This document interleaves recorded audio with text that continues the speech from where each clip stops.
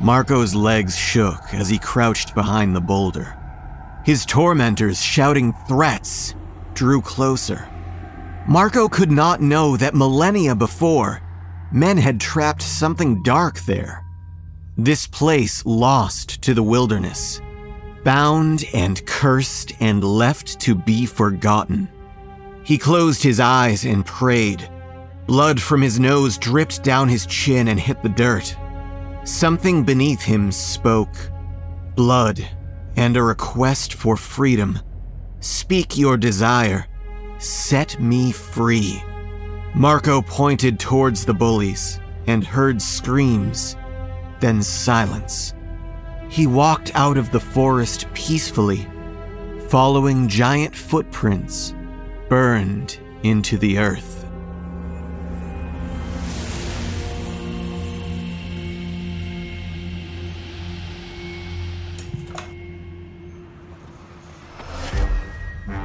The sun has gone down. It's dark outside. Nighttime has begun. But you dare not close your eyes.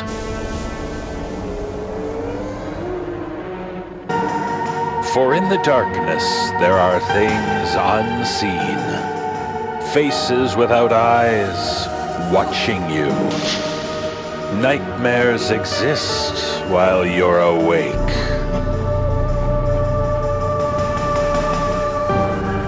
No matter how much you try, you remain sleepless.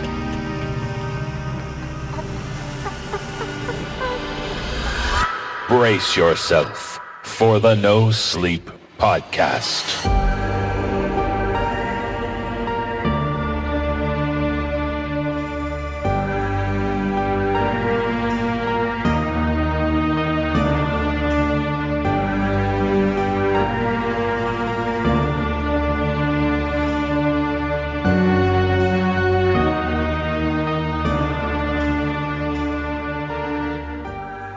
A powerful form of protection brings forth ravenous revenge.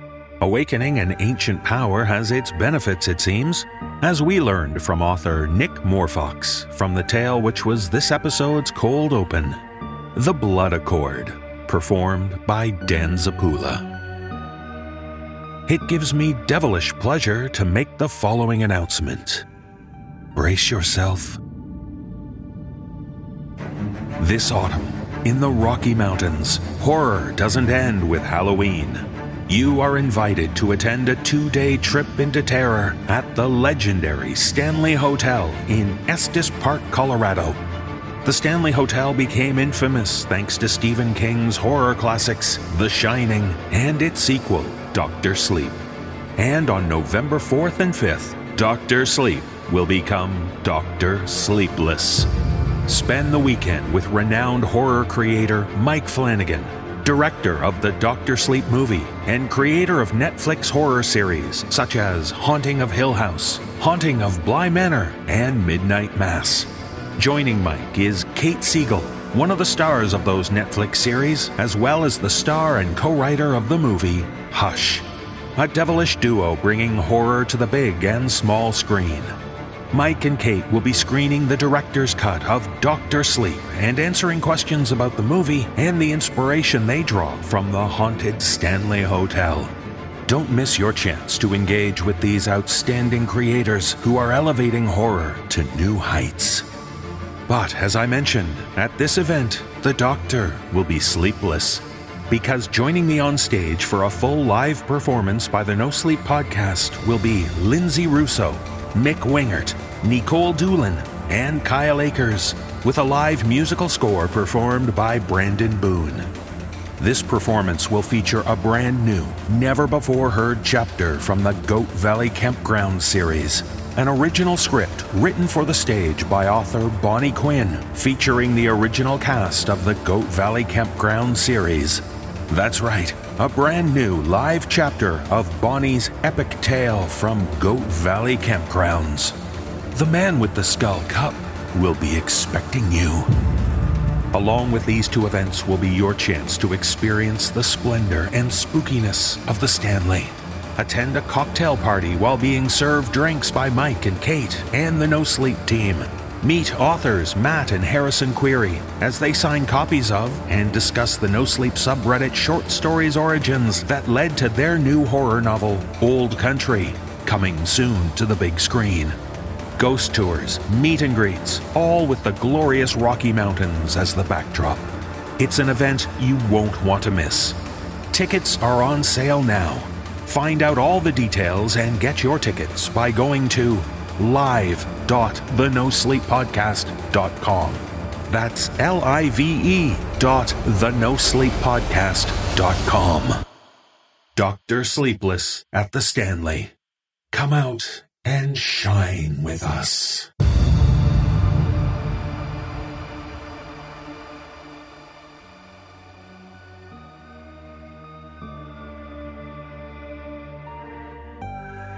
We hope to see so many of you there, sleepless friends. And now we offer for your approval a series of stories we hope will make you sleepless.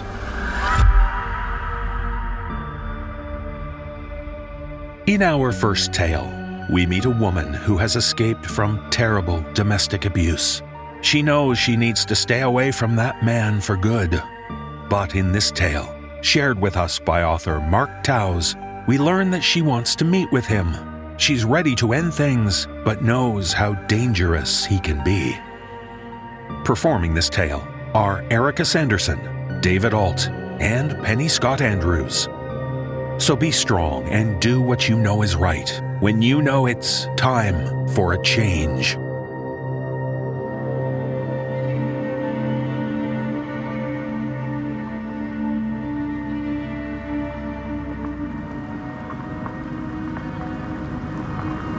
Cold white light sweeps across the house, sucking out any comfort in its path.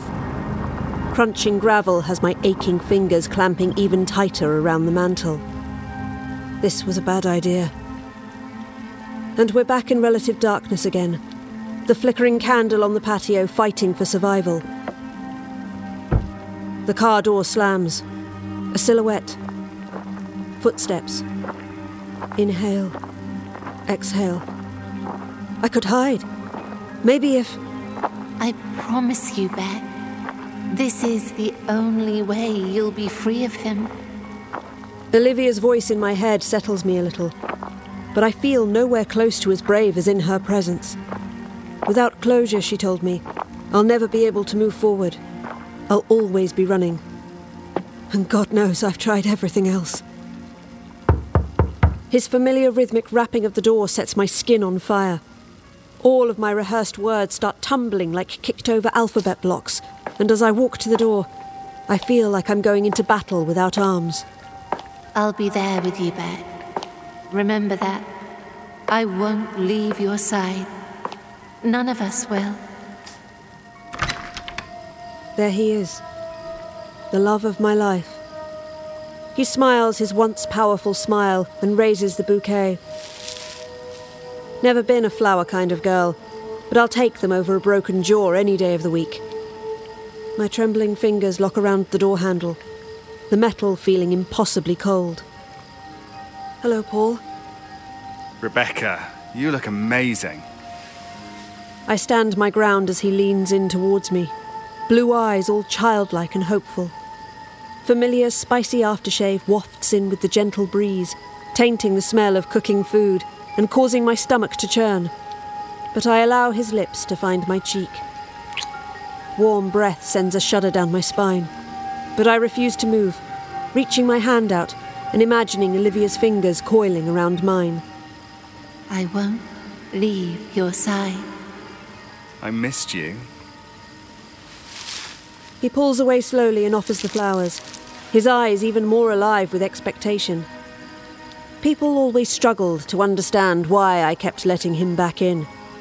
They used to look at me as though I was stupid, not quite all there. And Christ, they only knew the half of it. The marks I couldn't cover with high-top dresses, scarves and long sleeves. But I thought this man was the love of my life. And we were happy once, as content as can be in such an absurd existence. To this day, I can't pinpoint when the darkness consumed him. But, as the saying goes, love is blind. Wine? Sure.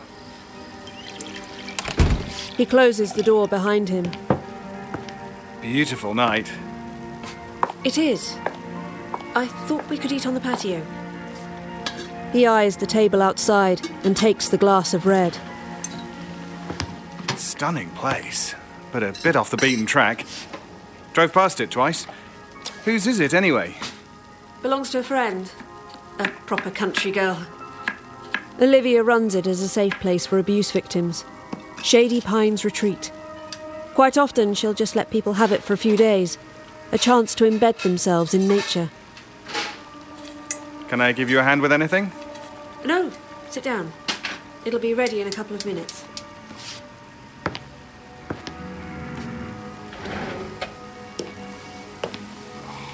What a view. He folds his arms, surveying the wooded area at the back. It smells amazing out here. I mean, the food also, but the air so fresh and invigorating. I call this eggshell mode, usually lasting a couple of days after an event, but inevitably giving way to darkness.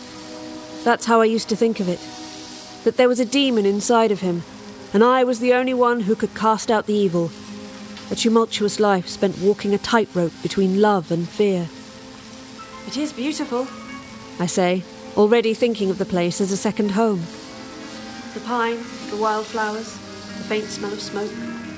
Simple things, eh? And the ones we lose sight of. He pulls a chair out. How have you been? I begin slicing the lamb, my appetite returning. How have I been? How have I been? My bones are fixing, but the scars will remain forever. Getting there. I was surprised. He inhales again. A city boy all his life. When I got the invitation, I mean. Dinner's nearly ready. Help yourself to more wine. But I notice his glass already replenished. He tried giving up alcohol before, even booked into an AA meeting once after a particularly nasty episode. Just another offering to temporarily appease. Don't you get scared out here all alone? I didn't see another house for miles. It's the safest I've felt in years. The chorus of crickets fails to disguise his sigh, but he says nothing as he lifts his glass to his lips. I carry his plate through. I hope it's good. Don't usually go to the trouble with it just being me. Usually a sandwich or a microwave meal. Oh, it looks great. I feel his eyes on me as I put the plate down. There's more if you're hungry. The candle's flame flickers as the gentle breeze blows across, bringing more of his scent and an image of our old bedroom. The extended crack in the ceiling and the sheer purple curtains. I grasp the back of a chair for support, waiting for the dizziness to pass. So, what am I doing here, Beck? What do you mean? I retreat towards the kitchen counter, full of doubt once again. You haven't replied to my text for weeks, and then, out of the blue, I get an invite for dinner. Gripping the plates to stop my trembling, I make my way back to the table. This is the only way you'll be free of him. Let's eat before it gets cold. He smiles and nods. It's so good to see you. To anyone who doesn't know our history, I imagine we'd look like lovers at the beginning of our relationship. Gentle, classical music playing in the background, dining and drinking wine under the light of a glorious full moon. We talk about our jobs and our friends, mutual and new. We smile, we chew, we open another bottle, letting nature's perfume wrap around us. The night has all the awkwardness and superficiality of a first date, but ours takes place on a thin sheet of ice that could crack at any moment. I think about you every day. He reaches for my hand. I recoil and pray for strength. Shall we have dessert? That depends on what's on offer. Baked Alaska. I'll go and... Sit down. The shadow passes across, the demon leaving just as quickly, softness returning to his face. Please. I think this marks the juncture at which small talk ends. Why am I here, Beck? So I can move on. So we can both move on. He says nothing. But from the corner of my eye, I see the napkin crumple under his grip. We share a history, Paul. A portion of time that's come to an end. Let's close that book and move to the next. What if I don't want to? You just don't have that kind of power over me anymore. I clasp my hands together. I'm doing this regardless, and I was hoping tonight you would finally agree to let me go. I know you follow me. I know it's you on the end of the phone. I swallow hard, watching the napkin unfurl as he picks up his glass and consumes the dregs. Doesn't it prove how much I love you, though? My heart is breaking, Beck. Can't you see that? I'm nothing without you. Stay strong, Beck. We are with you. Your heart might be breaking, but mine is just mending. I lift my gaze from the table to his blue eyes. Some of my bones, too. His face twitches, a familiar sign he's on the defensive. His offence never far behind. Leaning back with his hands clasped behind his neck, eyes towards the stars, he exhales. My parents have been married for nearly 40 years. They never gave up on each other. How many times did I take you back? How many? Had their fair share of wars, but came out better from it. War. Every couple argues, Paul. I lean in towards him, crossing into no man's land. No marriage should end in broken bones and blood.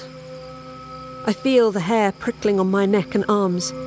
The air feels charged, like just before a storm. I can almost see the thundercloud forming around him. And I can't apologize enough for that, Beck. All sincerity is sifted out by gritted teeth. He leans towards me, hands knotting together, wedding ring on show. But I've done my time, had a chance to reflect on my actions, and You're what?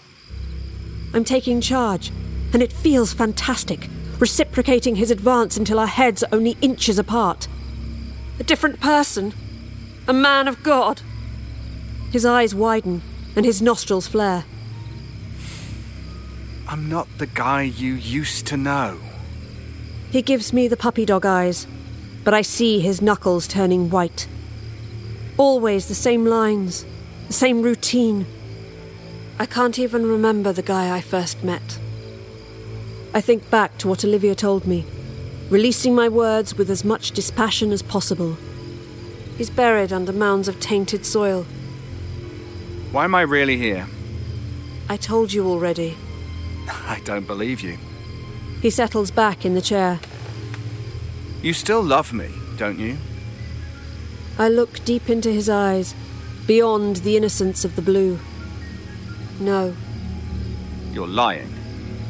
Lines carving their way across his temple. He begins gently shaking his head. There's still a way back, Beck. I know it. As he lunges forward again, reaching for my hand, the breeze wraps around us, extinguishing the candle and bringing smells of damp tree trunks, moss and carrion. I try to break free from his grasp, but his fingers coil around my knuckles like a giant's. Tell me there's still a way back, Beck. Let go of me. Not until you tell me we can be good again. He momentarily releases his grip, sliding his hand to my wrist and snapping me towards him. Please, Beck. One more chance. One last chance. We're here with you. No. I feel his elevated pulse on my skin, his grip tightening.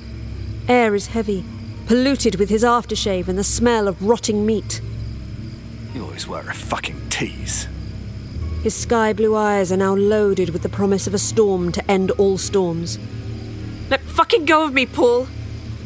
He clamps down harder, his warm smile at the door a fleeting memory, replaced with the demon's leer. That perfume you know I like, the music, the low-cut dress, eating under the stars, all for what, Beck? Some twisted joke, a way of hurting me? I hear rustling leaves and breathing, heavy and excitable. Look at me when I'm talking to you. He pulls me in, wrapping his other hand around the back of my head. This is not how it ends. Glasses tumble, plates clatter as he rakes against my softness. His lips devouring mine, his tongue hungrily searching within. As I revert to well-practiced numbness, orbs like glowing embers light up the woods around us, moving in time with the music and creating an almost magical display. A fairy tale romance to the outsider. He comes up for air, resting his forehead against mine. Oh, I love you so much, Beck. We can start again. I'll show you. His left hand wraps around my waist, his right beginning to slide up my low-cut dress, something I could never wear when we were together for so many reasons. One more chance. More ember-like globes appear as he applies his lips to mine with sickening intensity. I hear blood whooshing in my ears. Scenes of violence in my mind melt into the vivid imagery behind my beloved's shoulder, each branch visible with impossible clarity, the grass beneath dancing to the breeze. There's fear, but only of the unknown. Placing my palms on his back, I bring him into me. He lets out a groan as his tongue gets busier still, his hands squeezing at my breasts. There's a crackle, what I think at first to be the forest carpet, but my skin begins to prickle, and my body flares with pain. More snapping fills my ear, accompanied by explosive pain that has me instinctively grinding our ribcages together. He lets out a muffled rasp as I push my lips harder against his, my sharpness continuing to explore his back. Eyes wide, face red, he flails against me, but there's no give at all. The first time is always the hardest. Every hair on my body stirs as the breeze blows across once more, bringing too many scents to decipher. He continues struggling, trying to force my head back with his hands and sucking air through his nostrils, his tongue finally retreating like a wounded animal. As though someone is bending my spine like a piece of plastic, pain detonates across my back.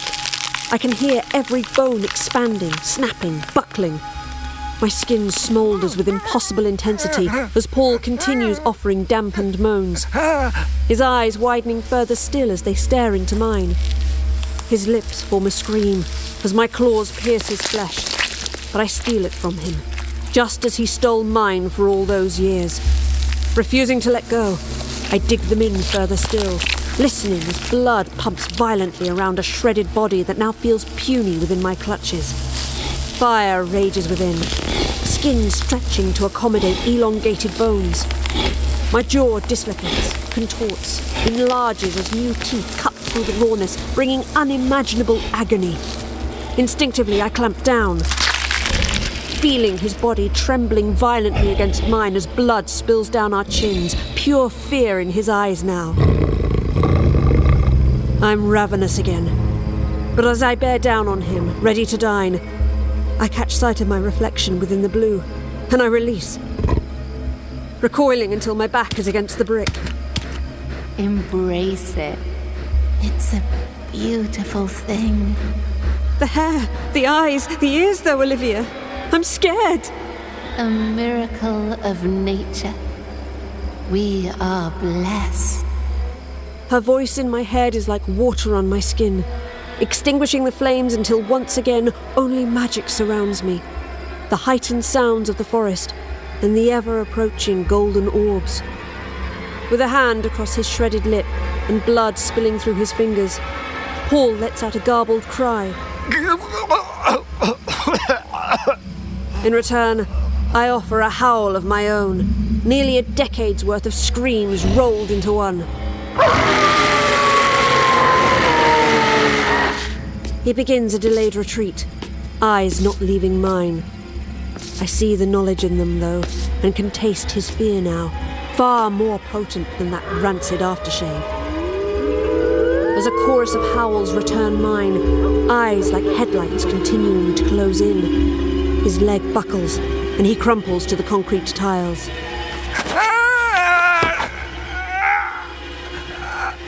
The night didn't quite go as planned, did it, darling? Olivia said doubt would creep up on me from time to time. But since seeing him through the glass of the door, the pathetically hopeful look spread across his face, and the puny offering grasped in his right hand, I have no regrets. Finally, I'll be free of him. No longer frightened to look over my shoulder or answer my phone.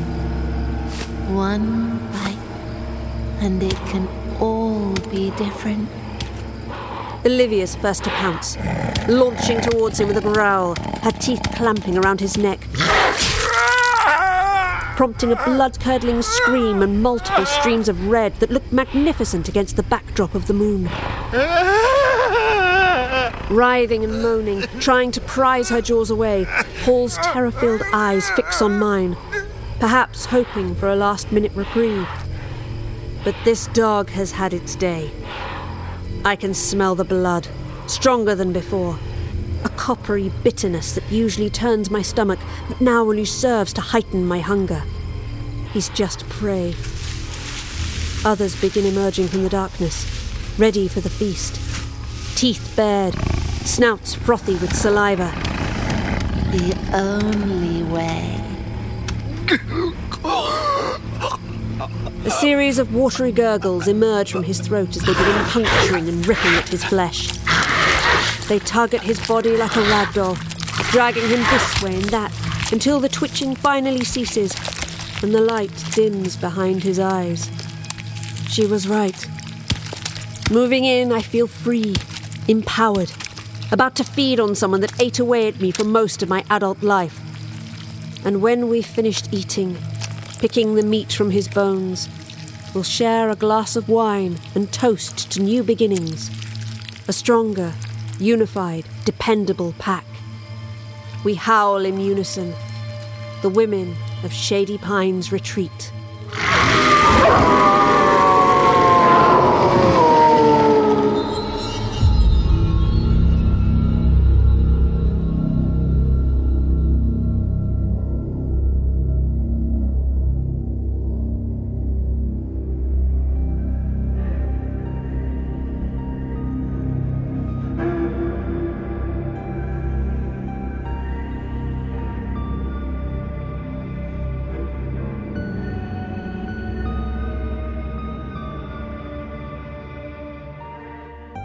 There are some rather unique professions out there.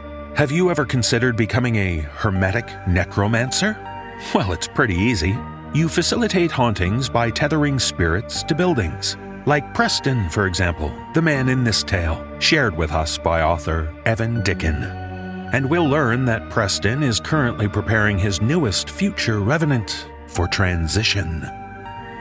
Performing this tale are Jeff Clement and Atticus Jackson. So no matter what your job is, keep up your spirits. It's better than giving up the ghost.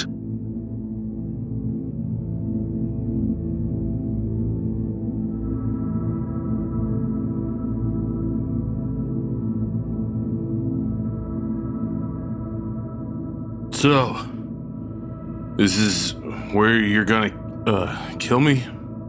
Ronnie glanced around the empty room, gaze lingering on the twisting sigils sketched onto the floor. This is where you'll transition, although I'm not killing anyone. Pointedly not looking at the loaded pistol in the center of the spiral, he snatched a bottle from the 6-pack of Millers he'd brought and offered it to me. I don't drink on the job. Back when I'd started, it had taken weeks of trawling bars to find someone with the right mix of ego and self-loathing. The internet had made it laughably easy to recruit potential revenants. Job? Hell, I'm doing all the work. He tossed the bottle at my chest. I caught it rather than let it spill beer all over my incantations. Sure, fine. The beer was flat and tasted like it had been marinating in Ronnie's truck for a week. Still, part of my job was to keep the victim happy. I'd done far worse than drink lukewarm beer. I sat on the floor facing Ronnie, trying not to check my watch. Mr. Coleman had been very specific with regards to the haunt time frame. His ex-wife's movers were coming tomorrow morning. It wouldn't do for them to find the mansion spattered in blood and eldritch scribbles. I want to see the money. Ronnie waved his beer like I could conjure cash from the air. I don't have it here. The words came sharper than I'd intended. I took a breath and smiled. I'd spent weeks, months, listening to Ronnie whine about how he never got to see his kids, how he had no job, no prospects, no friends, how both his parents had died when he was just 13. It made him just perfect. They'll be taken care of, though. My kids? I held up my phone. All I have to do is press a button. $2 million transferred to non-refundable trusts. It was only half a lie.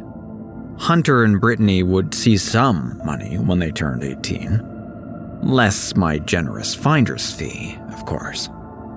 And Shelley won't get any? Not a cent.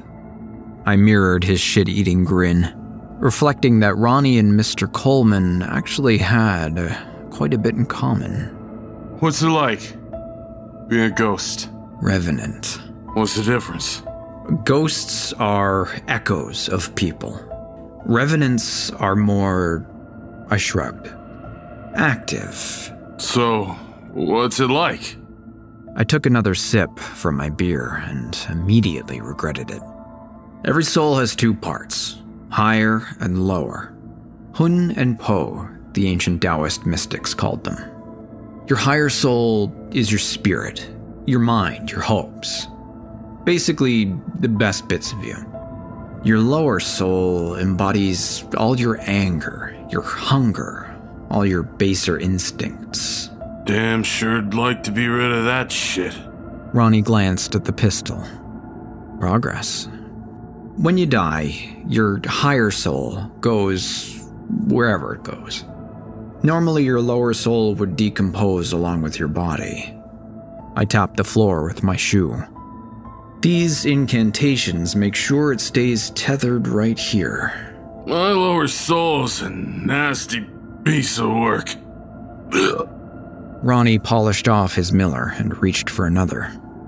Your boss must want to scare the shit out of whoever lives here. You could say that. The other difference between ghosts and revenants was a deadly one. But Ronnie didn't need to know. Hell of a line of work. Ronnie shook his head. Must keep you up at nights. Honestly, no. But you're like a warlock. Hermetic necromancy has nothing to do with the devil. I took another drink, barely wincing this time. Still, killing all those people. I held up a finger. Transitioning. Sure, but it's gotta weigh on you. Everyone who... He belched, pounding on his chest with one hairy-knuckled hand. Transitioned. It's a job, like any other. I shrugged. Like insurance adjusting or hospice care. Except I ain't dying of cancer. I've never hurt anyone. I hiccuped. It had been a while since I'd had anything stronger than water, and the beer was making my lips buzz. So your current employer's wife is gonna be fine when my lower soul... Ronnie bared his teeth, making claws of his free hand. I felt a flush creep up my neck. Are gunsmiths responsible for who fires the bullets? But you're not making guns, are you? Ronnie reached over to pat my knee, like we were sharing a joke. You leave a house soulless, evil. You make it a killer. His laugh was almost a sob. Ever think about what happens after? You know, once your ghost gobbles up its victim, When the next family moves in, did you ever consider what happens then, Preston? Not ghosts. Revan. My words slurred through lips that felt loose and wooden. I glanced at the half-full Miller in my tingling hand. Cold realization prickling up my spine. Ronnie had used my real name. I'll tell you what happens. Ronnie finally reached for the pistol. 2 parents, dead. Their dog, dead. And their 13-year-old saddled with enough trauma to get him committed. Even after he gets out, he can't hold down a job, can't keep a relationship, can't provide for his kids. I tried to stand, fell back. Oh, I dosed you good. Ronnie knelt to fish the cell from my pocket, pistol pointed at my face. But the money... Ronnie pointed the phone camera at me. My throat tightened as I heard the chime of its facial recognition lock disengaging.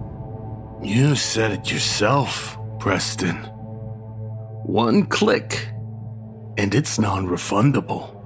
I tried to struggle as he gently pressed me down, but my limbs hung heavy as stones. Once you're gone, I'm gonna burn this whole place down. It ain't the hell you deserve, but we'll see how your soul likes rambling through ashes for a spell. The pistol's muzzle was cold against my forehead. Ronnie's smile seeming to fill the whole of my vision. Don't you worry about nothing, Preston. You and me, we're gonna make everything right.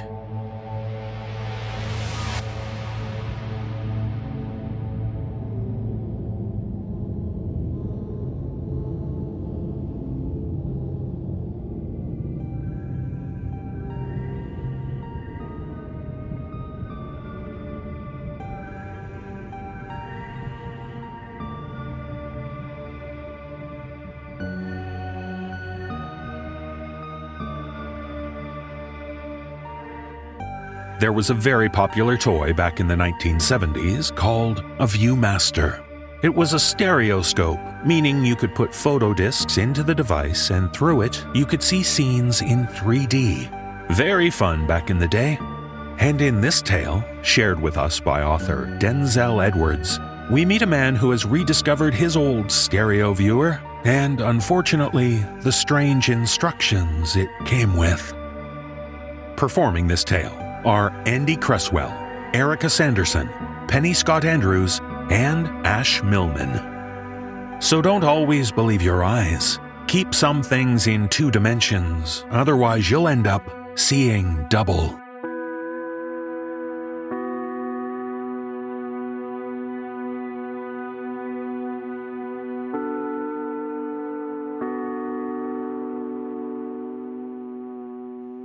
Now, Daddy, why do you like drawing so much? gripping the B2 between my teeth, I smudge particles of graphite with my little finger. Shades blend into other shades. Well, Tavi, when I draw, I can make the world what I want it to be. Rub down life's sharp edges. Make things better. Daddy, you're strange. Why can't I draw like you? Her face drops a little. My pictures look really childish. Of course, Tavi. Pulling the B2 out of my mouth, my voice is clear again. You're only 6 years old. I like your pictures. They're very good.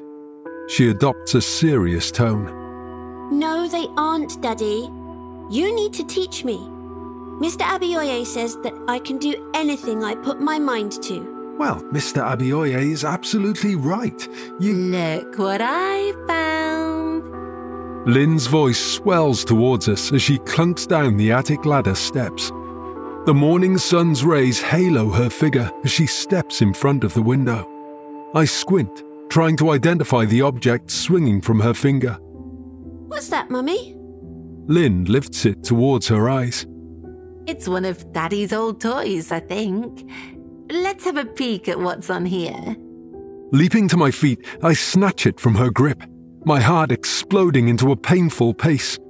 Whoa, easy there, James. What are you hiding on there? Naked ladies? Lynn, not in front of Tabby. My thoughts are toppling over each other, bundling into a chaotic heap. I just want a quick look first. I treasured this as a little boy. I smile, trying to project affectionate nostalgia. My face feels tight and artificial.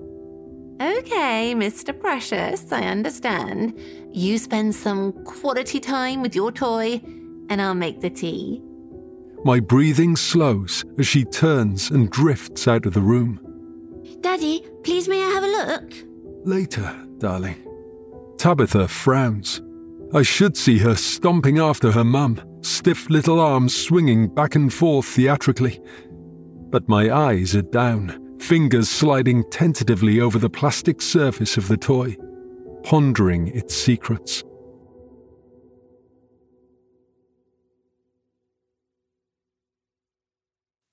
Then, the stereo viewer was sitting in a box on my doorstep one humid afternoon as I trudged home from school. I'd been walking somewhat gingerly, as was often the case, thanks to yet another humiliating wet towel whipping that Dale Chambers had unleashed on my private parts after our school swimming lesson. The jostling throng of onlookers had jeered and howled, feeding Chambers' ego with theatrical hysterics and gleeful dances. Essentially, the fee you paid to ensure your most vulnerable assets wouldn't be next under the brutal snap of his towel. Even Mr. Cook grinned when I stumbled out of the changing room, doubled over in pain.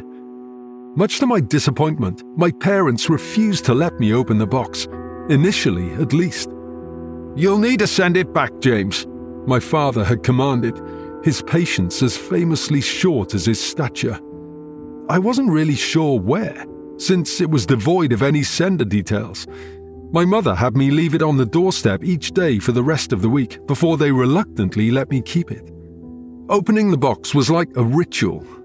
Shutting my bedroom door, I'd simply stared at it for some time. Eventually, I'd carefully pulled open the flaps and drew out my treasure.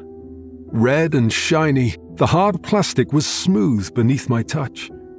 I drew it to my eyes and pulled on the lever, desperate to see the exciting images inside.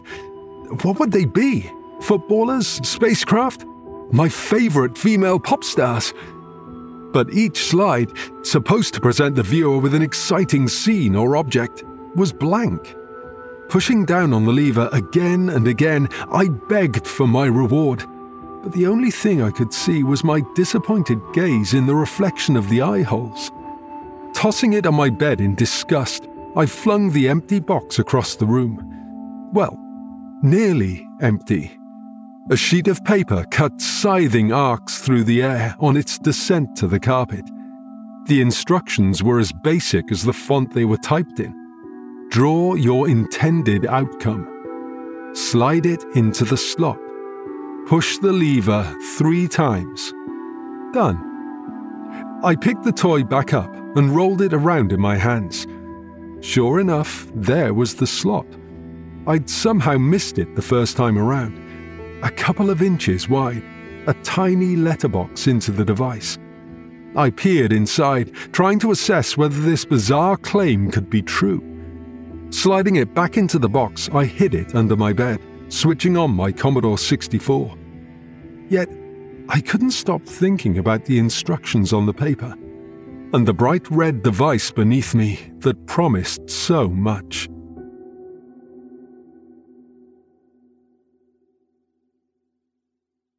Now, Jesus, put the knife down. She's pincering the blade of a utility knife between thumb and finger.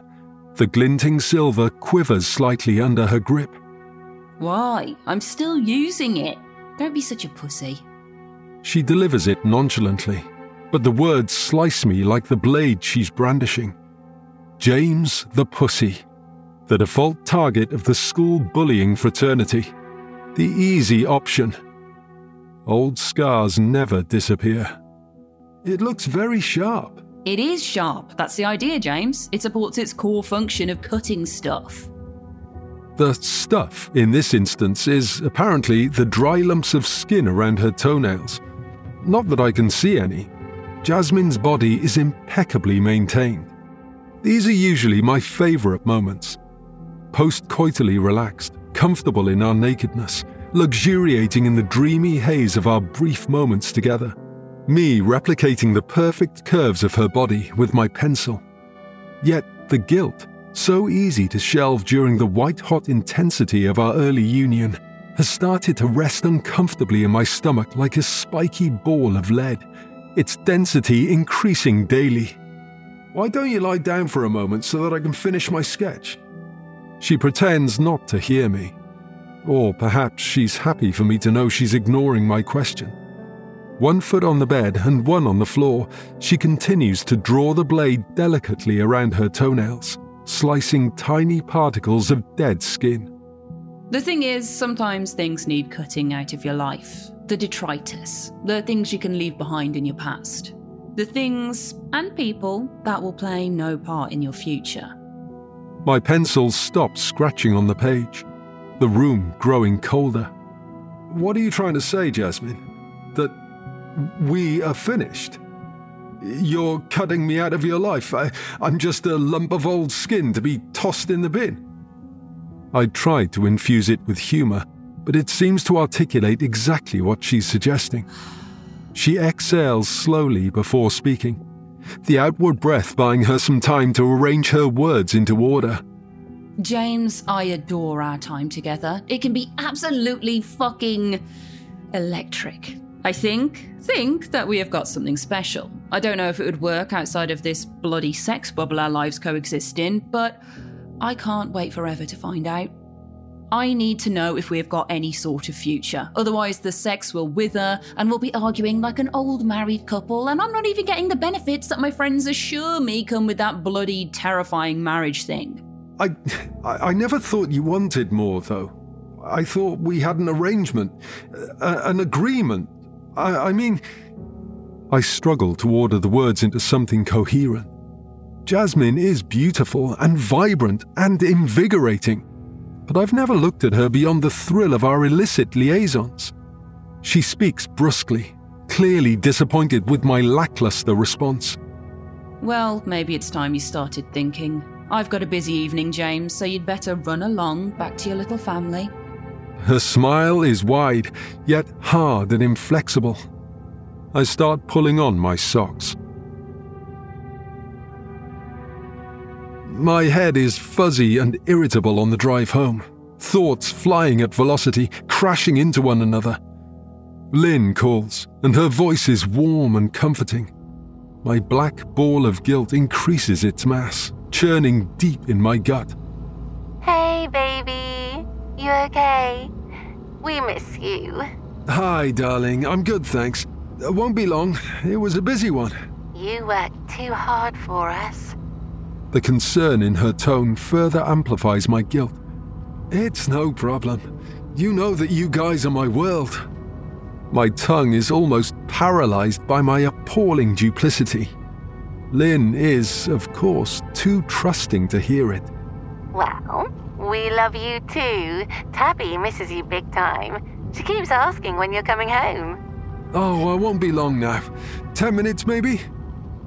I feel a sudden longing to be there right now, in the warmth of our little unit, insulated from the cruelty of the world. Brilliant. She'll be a happy little bunny. We've been baking your favourite this afternoon, bao buns. Oh, and she's been asking where your stereo viewer is. She'd like a look. Do you mind? Where is it, honey? I'll make sure she's careful with it. I know it's special to you. Oh, sorry, Linny, I'm not sure. I'll find it for her when I get home. Not long now. Okay, baby. No problem. Drive safe. Hugs when you're back. Hugs, I reply, repeating our little family trademark.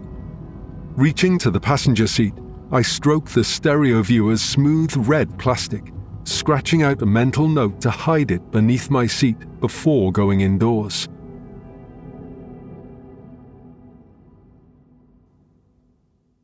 Then, the crumpled balls of paper were amassing on my bedroom carpet, each one a sphere of tiny folds overlapping tiny folds, lines and shades exposed here and there. Ideas, concepts, and half-hearted intentions evolved into half-lives before being tossed aside.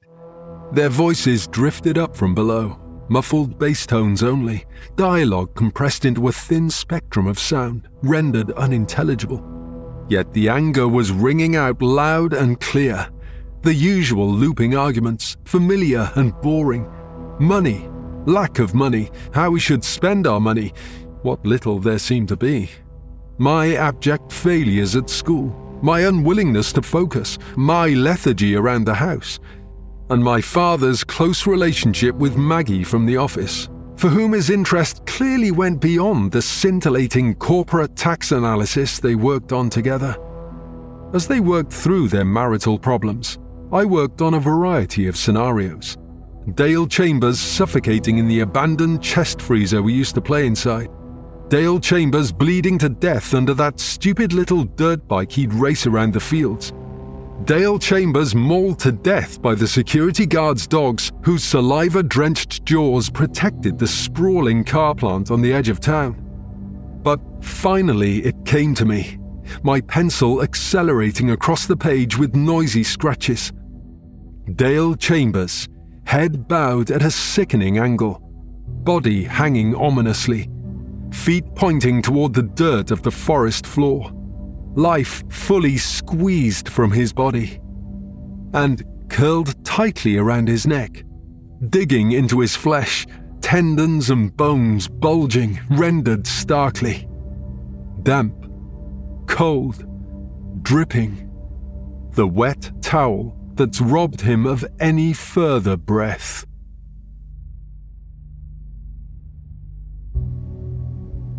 Now, I was starting to wonder if you had found yourself a new muse. I think there's some mileage left in you yet.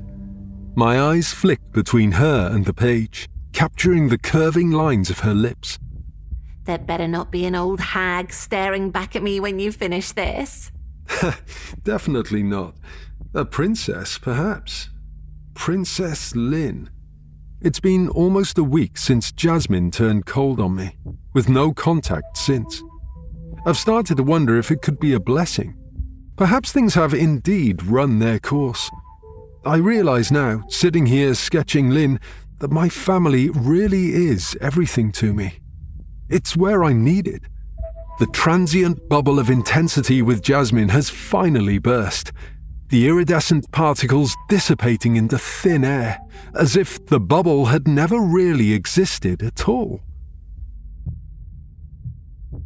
Daddy, why aren't you letting me play with your toy? We're sitting in the snaking row of brake lights. The thought of Tabby's little eyes gazing into the view holes makes me feel nauseous. Oh, I will do, darling. I promise. Maybe later on. But why won't you let me, Daddy? She folds her arms, frowning, her eyes fixed forward in anger. I'm sorry, sweetheart. I'm relieved when we finally reach the school gates. We'll sort something out. After she's marched into the safety of the building, I decide to take a different route home, working the car through the gears and enjoying the liberation of the sleepy country roads. Pulling into a lay-by, I turn and stare into the forest, suddenly realizing where I am, inhaling sharply.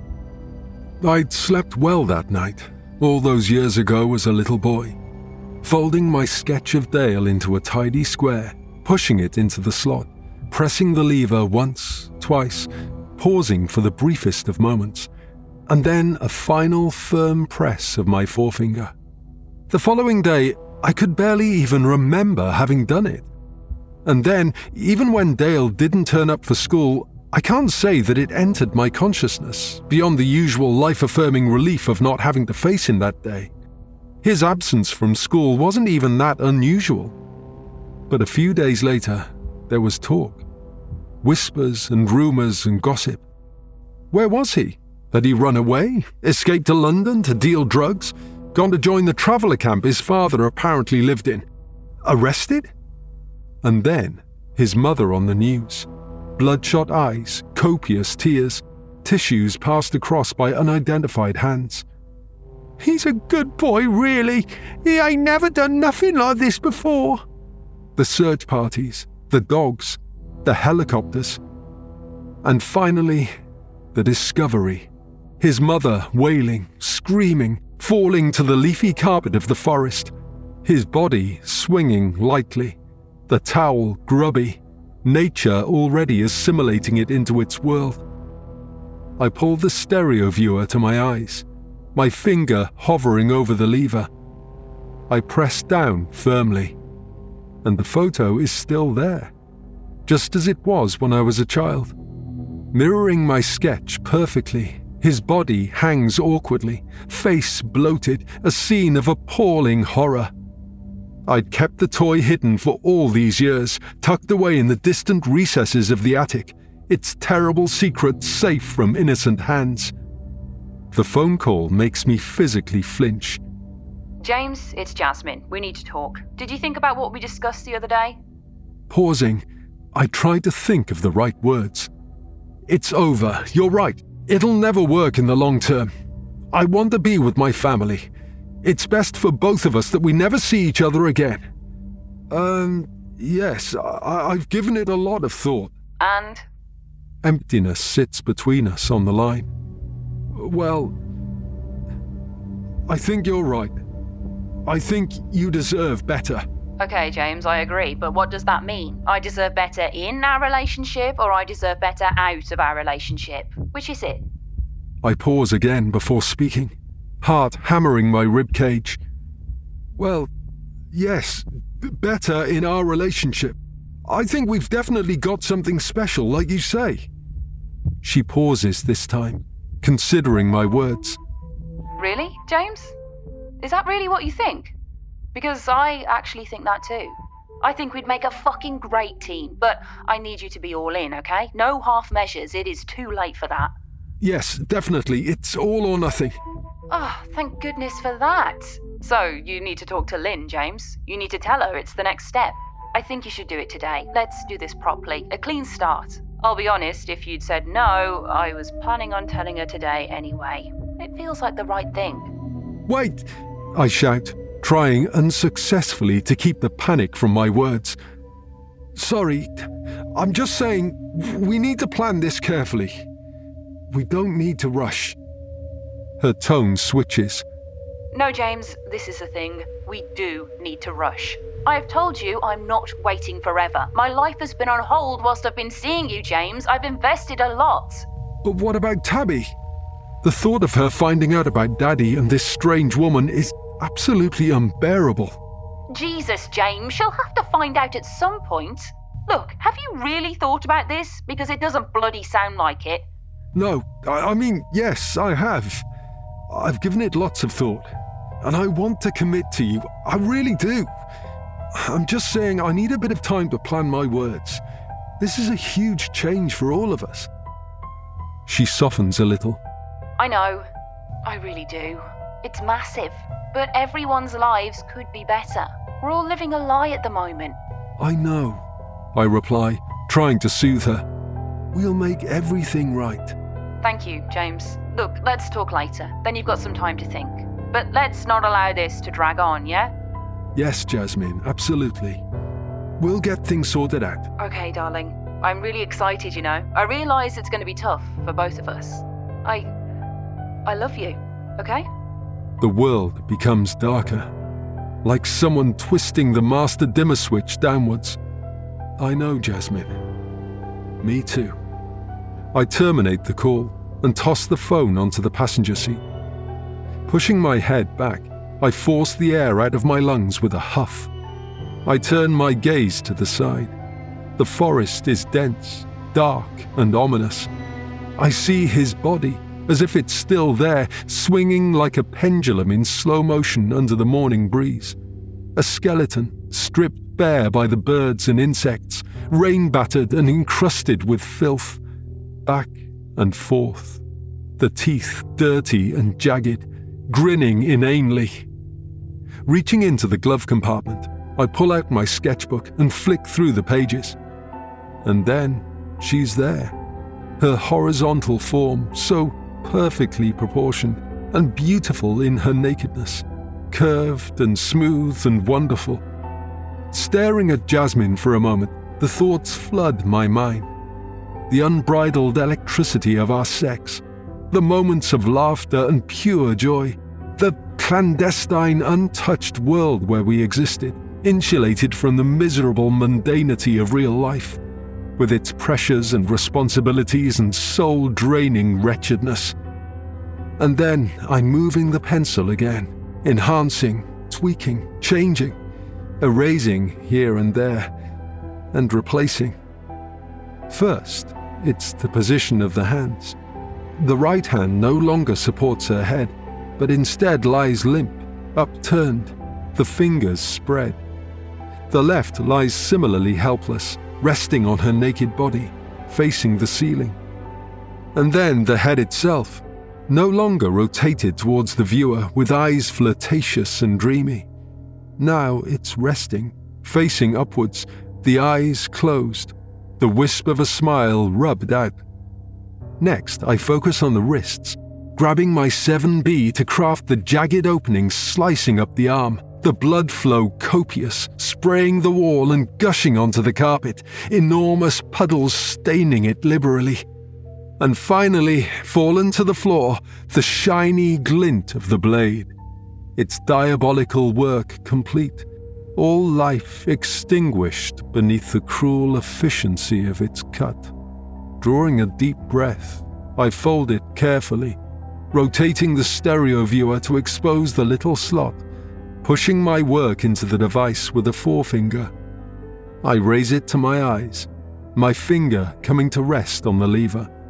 I think of Tabitha and press the lever once. I think of Lynn and press the lever a second time. I think of Jasmine and pause for a moment, alone with my thoughts and the forest. My finger hovers, the plastic cold beneath my touch. My phone vibrates hard on the passenger seat, accompanied by a loud beep. I lean my head to the side to read the message. James, I love you. Jasmine. Kiss. Taking a breath, I push the lever down for the third time.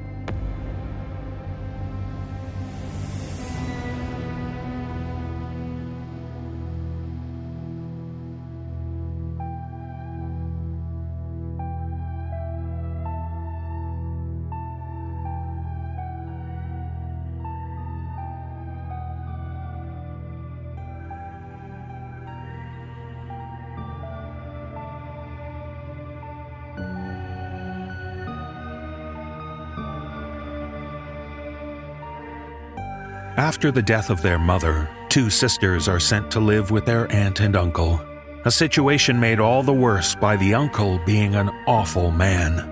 And in this tale, shared with us by author John M. Floyd, one girl discovers there are things in the woods far more monstrous than a creepy uncle. Performing this tale are Nicole Doolin, Mary Murphy, Mick Wingert, Kristen DiMercurio, and Sarah Thomas. So listen to the voices if you dare. You may find a way out near the wading pool.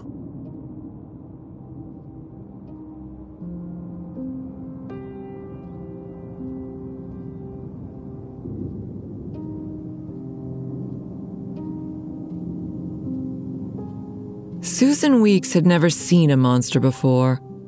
At the time it happened, she was sitting alone at the kitchen table eating an afternoon snack of chocolate cookies.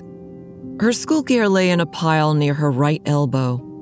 A writing tablet, a set of colored pencils, 2 third-grade textbooks, and a lunchbox. To her left, had she cared to look in that direction, a window offered a view of the vegetable garden that bordered the woods behind the house.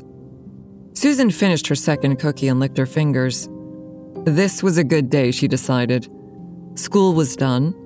Her aunt and her sister Darlene had gone shopping. The breeze through the open window was cool and pleasant. And best of all, Uncle Felix wasn't home yet. Susan Weeks hated her Uncle Felix. So did her sister. They had good reason. Felix was almost always drunk. And when he was drunk, he was a problem. Susan, who was 9, had endured regular beatings during the 6 months she and Darlene had spent with their aunt and uncle since their mother's death. Darlene, who was 15, had endured a different kind of problem, or at least the threat of it.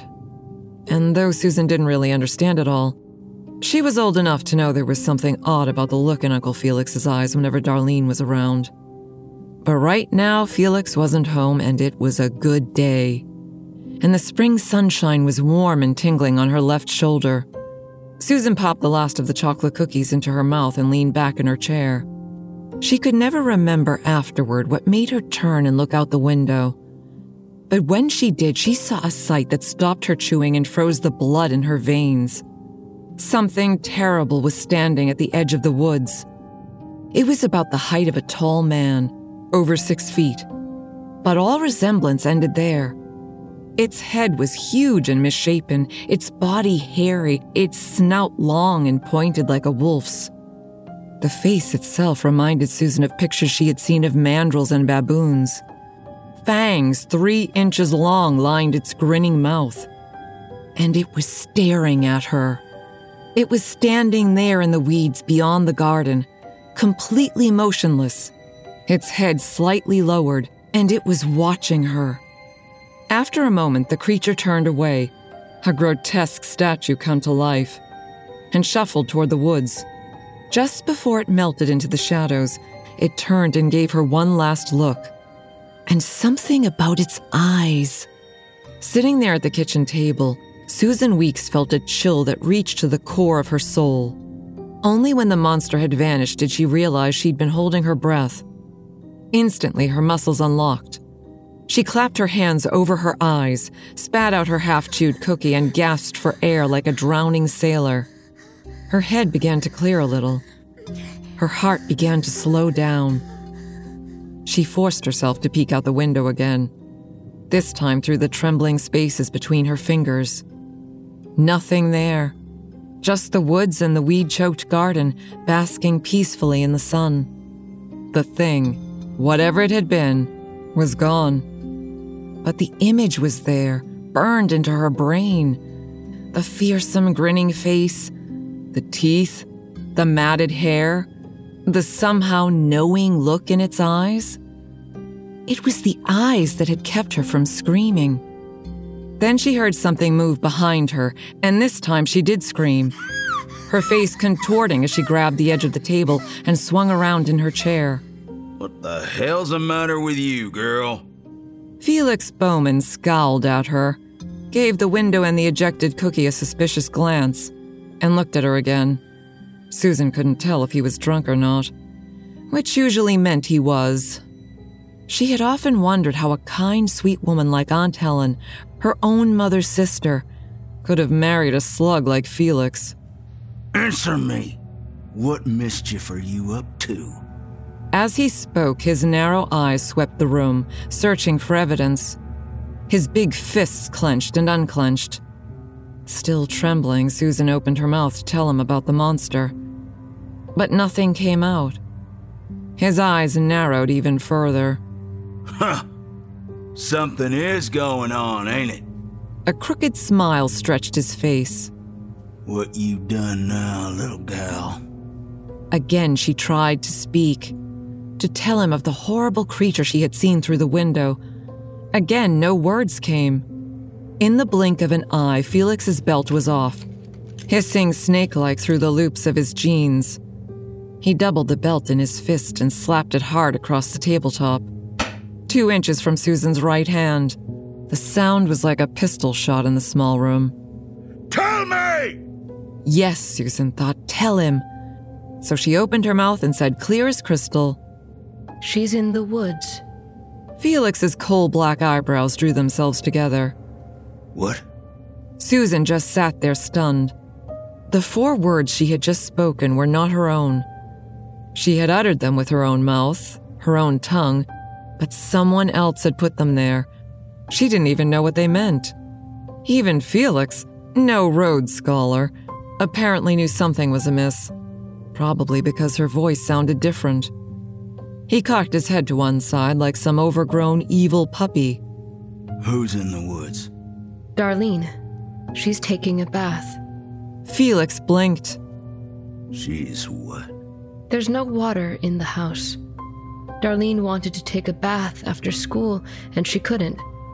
So she got a bar of soap and went out to the wading pool in the woods. Susan swallowed. I'm supposed to watch. Make sure nobody goes down the path. Just for a moment, as this strange message was being told, Susan saw a gleam in her uncle's eye. Then his better judgment, what little there was of it, seemed to take over. What are you trying to pull? There ain't nothing wrong with the water. Susan was well aware of that. She had washed her hands at the kitchen sink 15 minutes ago. For an instant, all thoughts of the monster and of the strange voice disappeared as she considered the beating she was about to get. Felix hated to be lied to, and Susan and his belt were old acquaintances. But all she could do now was watch as her uncle marched to the sink and, to prove his point, twisted the handle of the cold water faucet. Nothing happened. Well, darn. He tried the hot tap. Not a drop.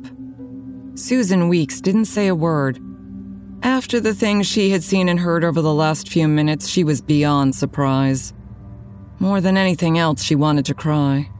But she didn't cry. She didn't even change her expression. Just as the monster's eyes had a moment ago forced her to keep silent, the odd voice inside her head now told her to do the same. And to try to act naturally. 10 feet away, Felix Bowman had come to a startling conclusion. The water is off. Slowly he raised his head and their eyes met. Then he turned to the window, staring hard at the narrow path that led from the garden to the forest. He had a weird smile on his face, and Susan could almost read his mind. She knew he was picturing her sister Darlene at the wading pool just past the edge of the woods. His eyes were fixed like a laser on the spot where the path melted into the shadows. Susan looked too, and even though she could see nothing through the dark leafy foliage, she knew, somehow she knew, that the creature was there, crouching near the pool, just out of sight. Felix turned to face her. The goofy smile was gone. I got something to do, girl. You go to your room and stay there. He held the folded belt up for emphasis. Yes, sir. Without another thought, she stood and scooped up her scrap of cookie and her books. It occurred to her, as she fled through the hallway door, that those last 2 words had been spoken in her own voice. Felix didn't seem to have noticed. He was still gazing out the window toward the garden.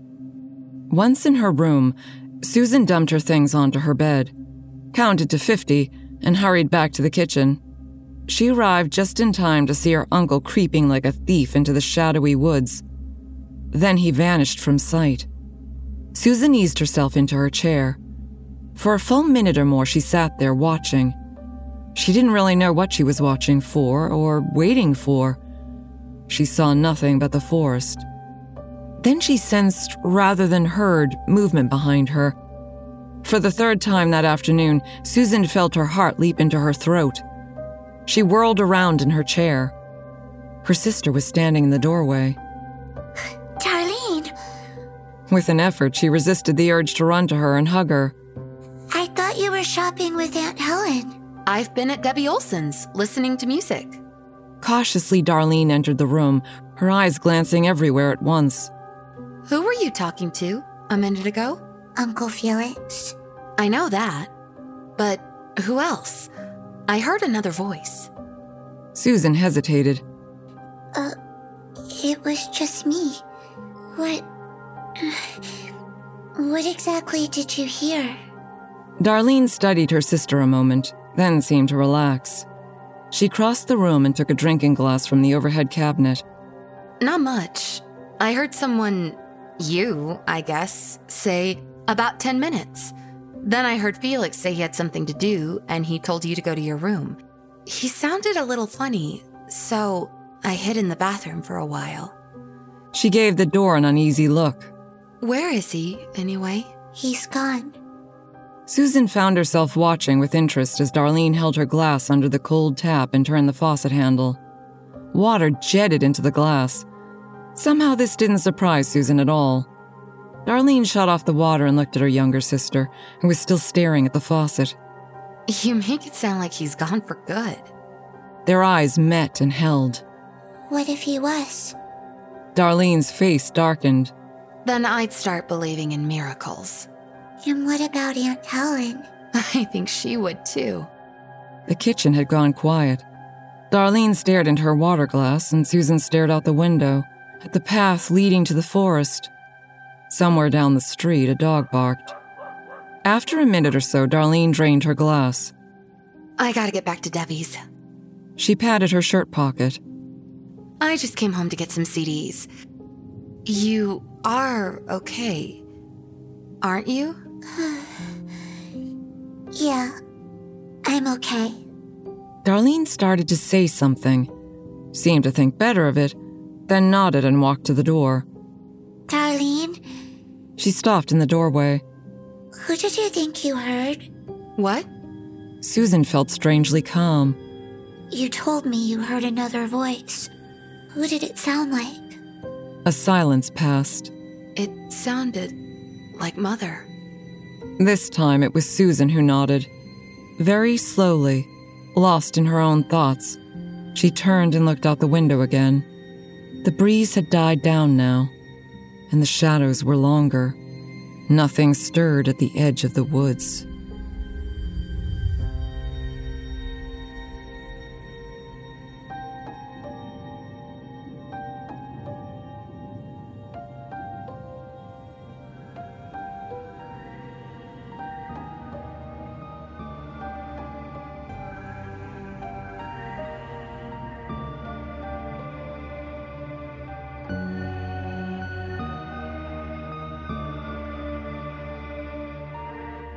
We discussed unique professions earlier.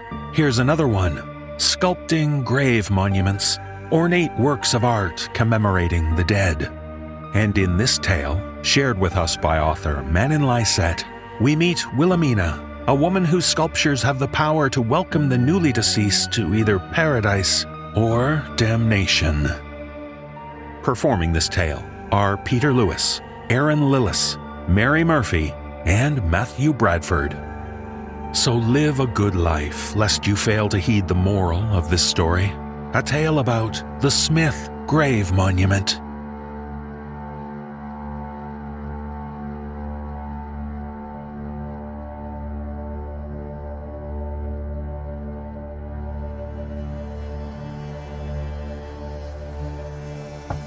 Wilhelmina knocked on the door with a dry, calloused hand.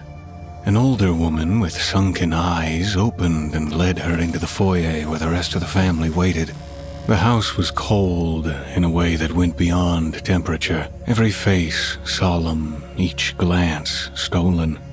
There were at least 10 family members, if her count was correct, cramped in the small space, and yet not even one of them dared to sit on the armchair by the fireplace, the one belonging to the late Anthony Smith. He was a good man. There were a few nods of approval towards Wilhelmina, but mostly silence reigned. The old matriarch wrung her hands so tight, if her skin hadn't already been so pale, it would have turned white. She asked the question weighing on all their minds. Can you do it? Wilhelmina had been asking herself that very same question on the walk over. Now, in front of their desperate expressions, it was harder not to be swayed one way or another. I can, but I shouldn't. Last time had gone so poorly, though she'd been assured the fault didn't lie with her. The family had kept a secret from her. Yes. She immediately scanned the room to gauge the family's reaction, but it was so oddly varied, she wasn't sure what to make of it. Some showed relief, others a hint of silent distress. Regret crept into her like a mouse in a burrow, making its home in her stomach. She could feel its whiskers tickling the undersides of her skin. But to question the family was to question their integrity, their very honor, and in her position, it just wasn't done. With a final worried glance around the room, Wilhelmina took a step towards the door. I'll be back with the monument in a week's time. If you have any... She paused, choosing her words carefully. concerns, please make them known before the ceremony. Their eyes followed her like portraits on the wall as she left the house. She tried her best to swallow the apprehension. By all accounts, he had been a good man. There was no reason things would go wrong this time. Wilhelmina found solace in her craft. She picked a slab of marble for the purity of its color and the uniqueness of the pattern of gray rivers weaving through it as though part of a foreign landscape. She etched Anthony's grave monument with extreme care, at times deviating from her original design where she felt the added flair would serve it well, or where the pattern called for it. Every line she carved in an upward motion with the hopes of helping his soul along its journey. As she worked, the sounds of screams haunted her memories. Guilt clung to her like marble dust. And even though she'd been assured there was nothing she could have done differently, the words rang hollow whenever she thought of the children now left without a family. What if she'd made a mistake? What if her monument had been faulty? What if they'd been innocent the whole time? What if she wasn't as skilled as she thought she was? She gasped as she came just short of nicking the edge of one of the grooves. The repercussions of such an imperfection could have had catastrophic consequences. Hands shaking, she had no choice but to call it an early night and hope her head would be clear by morning. The next day, she punished herself by slowing her pace to a snail's crawl. Some could call it taking the proper precautions, but such restrictions are the death of art. The carving became less natural as a result, precise in a way that left no room to breathe, stripping the piece of its original organic flow. Pressure was mounting, but Wilhelmina did her best to keep her worries at bay. Eventually, she regained enough confidence to return to a more natural pace. As promised, in a week, Wilhelmina delivered the most beautiful, ornate grave monument the Smith family had ever seen.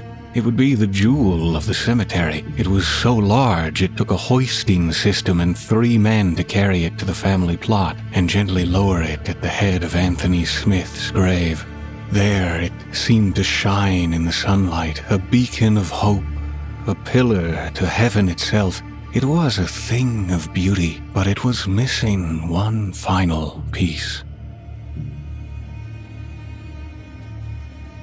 That night, the Smith family gathered, with Wilhelmina holding a polished garnet the size of a fist, meant for a hole carved at the very top of the tombstone. The conditions for success were strict, and Wilhelmina waited until the moonlight finally peeked through the clouds before she climbed the ladder and glanced one final time at the group, hoping for objections, but hearing none. Today, we lay to rest Anthony Smith. Once I place this garnet on the pedestal, the door to the afterlife will open, carrying his soul to heaven. If anyone has reason to believe he will not be accepted, speak now, or forever hold your peace. She thought she saw movement from one of them, a flinch, perhaps. But in the darkness, with nothing but candlelight around the plot, she couldn't be sure. She let the pause hang in the air, too long for comfort. Still, there was nothing audible, at least. Very well, then I shall proceed. Wilhelmina closed her eyes, took a deep breath, and slipped the garnet into its groove. Though this was the first time it had been integrated into the piece, it felt like Cinderella's shoe. Once it clicked into place, the tombstone began to vibrate. From the crowd, she heard a single "wait," but by then it was already too late.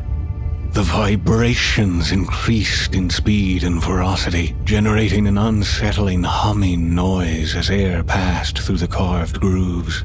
An unnatural heat radiated off the stone, and Wilhelmina hoped it was only caused by the friction, not a taste of the fires that might come. Either way, she braced herself and remained on the ladder behind the monument where she hoped she'd be safe. Moments later, screams cut through the silence of the night. The first came from a shrill voice belonging to the old matriarch as her skin caught ablaze. The intensity shifted low, high, in an almost rhythmic way, like an ambulance siren. The family members near her staggered back in shock. Not even one lifted a hand to help her, though there wasn't anything they could have done even if they'd tried. Her eyes rolled to the back of her skull and she fell forward, leaving behind a dusty afterimage that was still screaming, albeit silently now.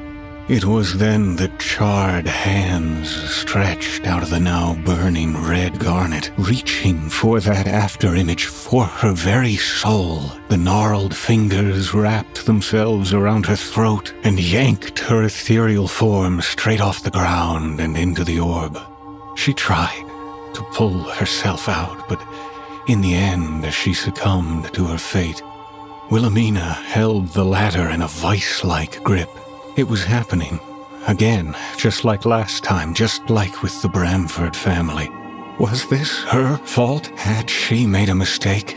She checked her work 100 times over for imperfections, but there hadn't been any. Had there?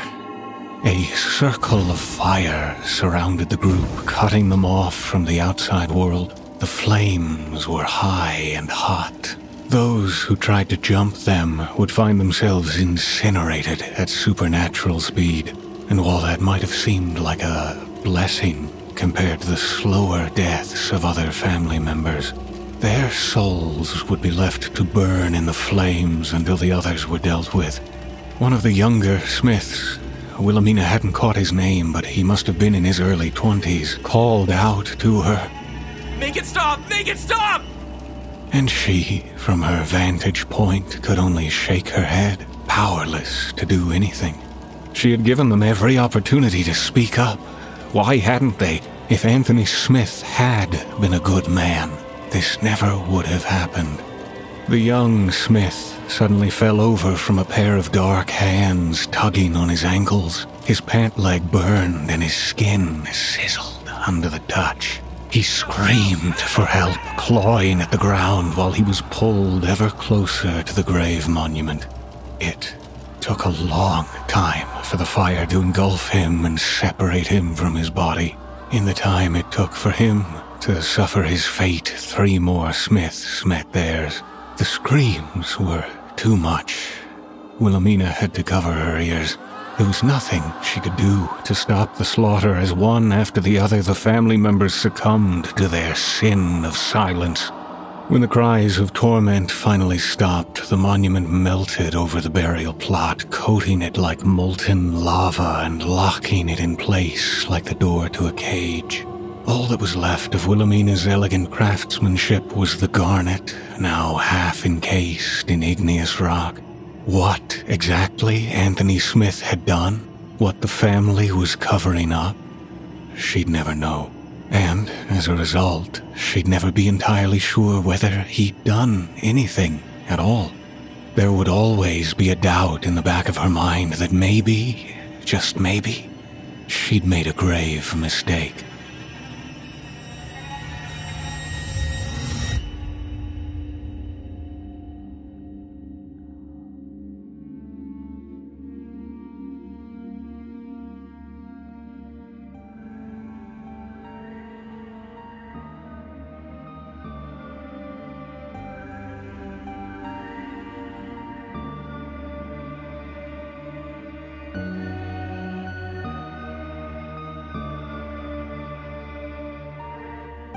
In our final tale, we meet a group of 1,000 ghosts.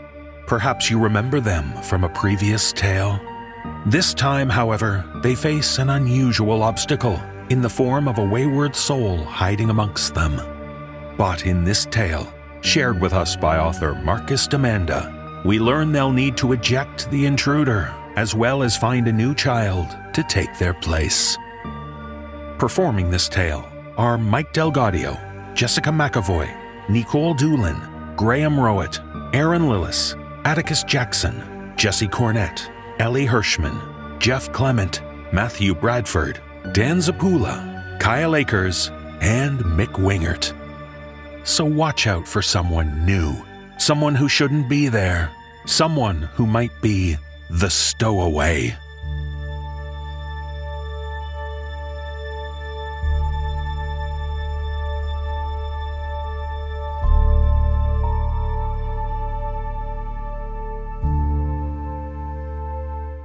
The Sunrise Nursing Home off of Route 1 has always had a special place in my heart.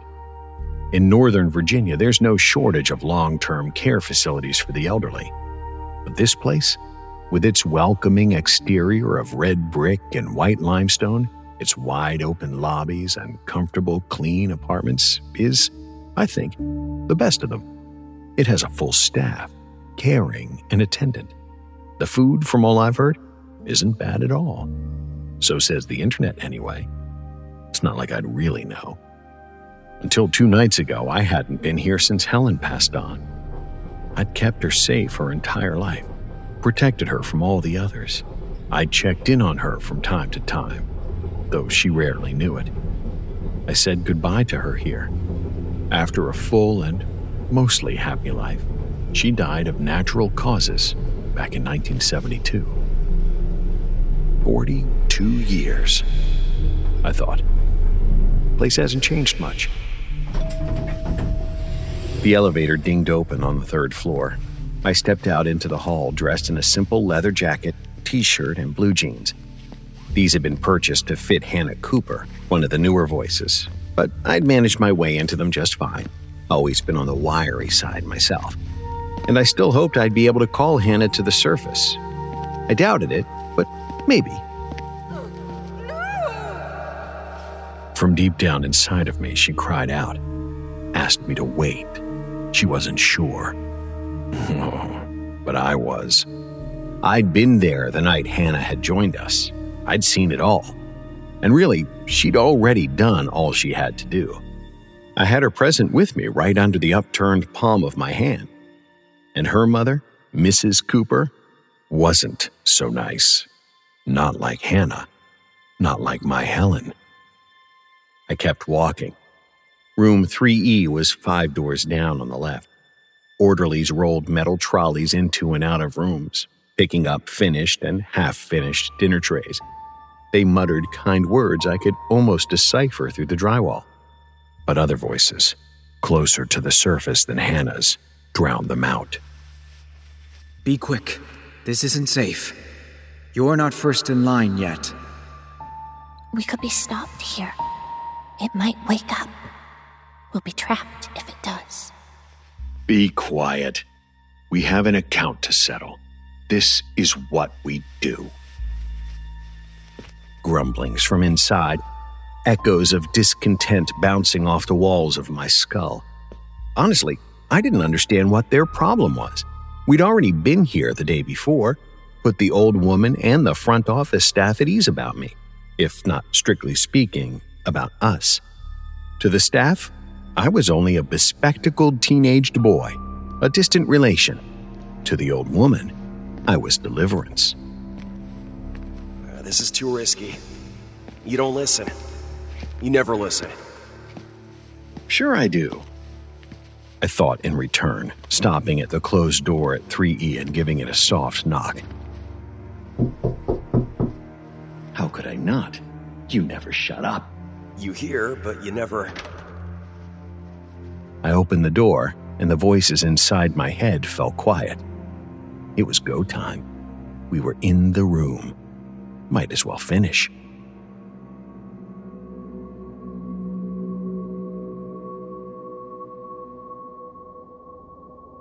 There are 2 things that concern us, we who occupy the host. The first, of course, is getting out. It's pandemonium in here. a virtual purgatory between the ears, but it can only hold so many of us at a time. Every so often, under certain conditions, the body takes in a new one and releases its eldest to whatever's next. The second thing we do is settle our accounts with the living, with the ones who drove us over the edge when we too were alive. That is to say, we kill.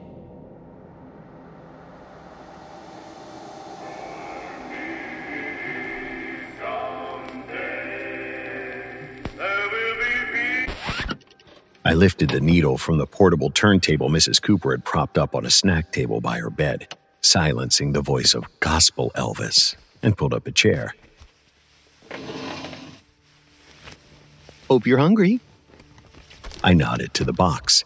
It was bright red with a white bow on top, but the top wasn't tied down. It could simply be lifted away, revealing the special gift inside.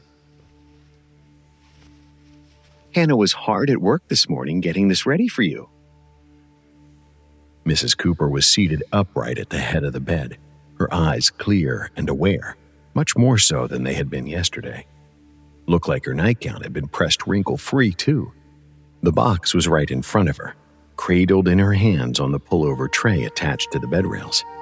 In my periphery, I noticed a cockroach skittering around at the bottom of a wall corner, seeking shadows away from the lamp I just clicked on.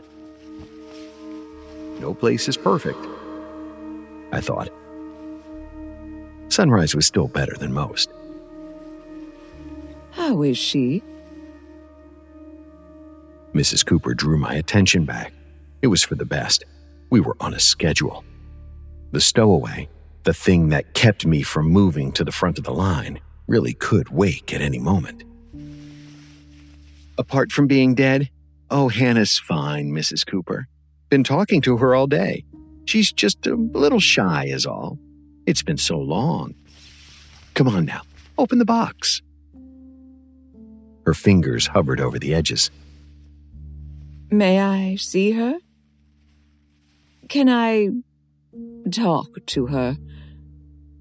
Is that possible? I don't think talking to her is a good idea right now. You can speak to her through me. Say whatever you like. She'll hear you.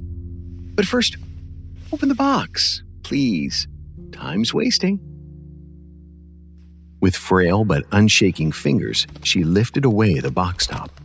Inside, on a wide paper plate, was a complete but single-serve-sized cake of red velvet with bright white icing.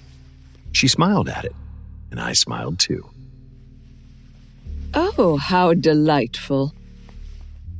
She lifted it out of the box and set it on the tray, and then fished around until she found the fork. This last part was my contribution, and it was hard, bright steel, just in case Mrs. Cooper decided not to partake in the treat her daughter had worked on all morning for her. Looks just like I used to make. It's precisely what you used to make, Mrs. Cooper.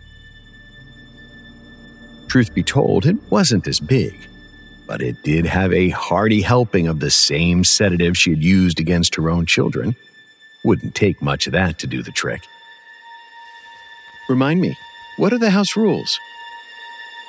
She scooped up a forkful of cake. First, always say your prayers before dinner and bed. I do, I thought. Every night at midnight. Like fucking clockwork. From within me, the voice of Hannah Cooper, distant and wordless, wailing. Others chimed in, but it seemed they had come over to my side now that the deed was being done. Shut up, Hannah. Be silent, girl. It's for the best. It's working. She's really going to eat it. Oh, good. Second, never watch God bring in the new day. You, I thought, were one crazy-ass monster bitch. How many kids did you feed this shit to before they finally arrested you in 1979?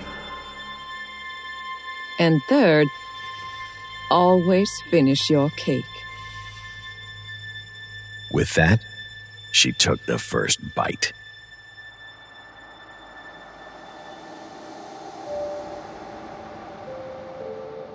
The voices again grew quiet as Mrs. Cooper put down the last of the red velvet, leaning back against her pillow and shutting her eyes. She never did say anything to Hannah. Instead, she prayed, her lips fluttering out little whispers. Our Father, who art in heaven. I got up, went for the door. Hallowed be thy name. Thy kingdom come. Thy will be done on earth as it is in heaven. I closed my hand over the doorknob. Give us this day our daily bread, and forgive us our trespasses, as we forgive those who trespass against us. And felt my vision tunnel just as the old woman's voice began to fail completely. God damn, I thought. Son of a bitch. What timing. And lead us not into temptation. It was awake. I was being kicked out, or more accurately, drawn back in, down to my proper place. And the body of the host, as me, would be lying right here, out in the open, in the bedroom of an elderly patient I had just tranquilized to fucking death. Who are you? I screamed at it in my mind. Well, from our mind. And why don't you ever do anything? But deliver us from evil. Mrs. Cooper finished, exhaling her soul from behind me in a long, rattling wheeze.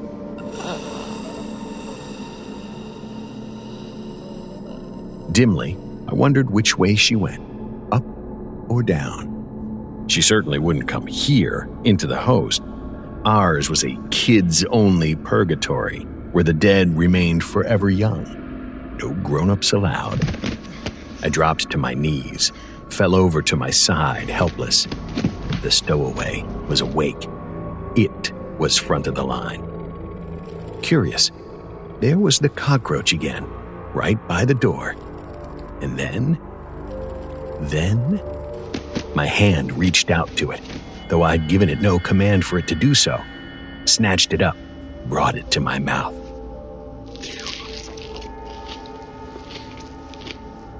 I sucked it down.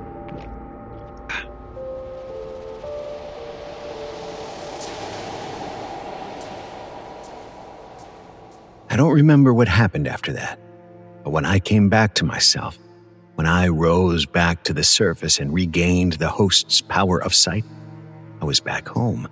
We were back home, in the little house behind the boarded-up convenience store in Manassas, the place where we currently kept all of our possessions and all of our information.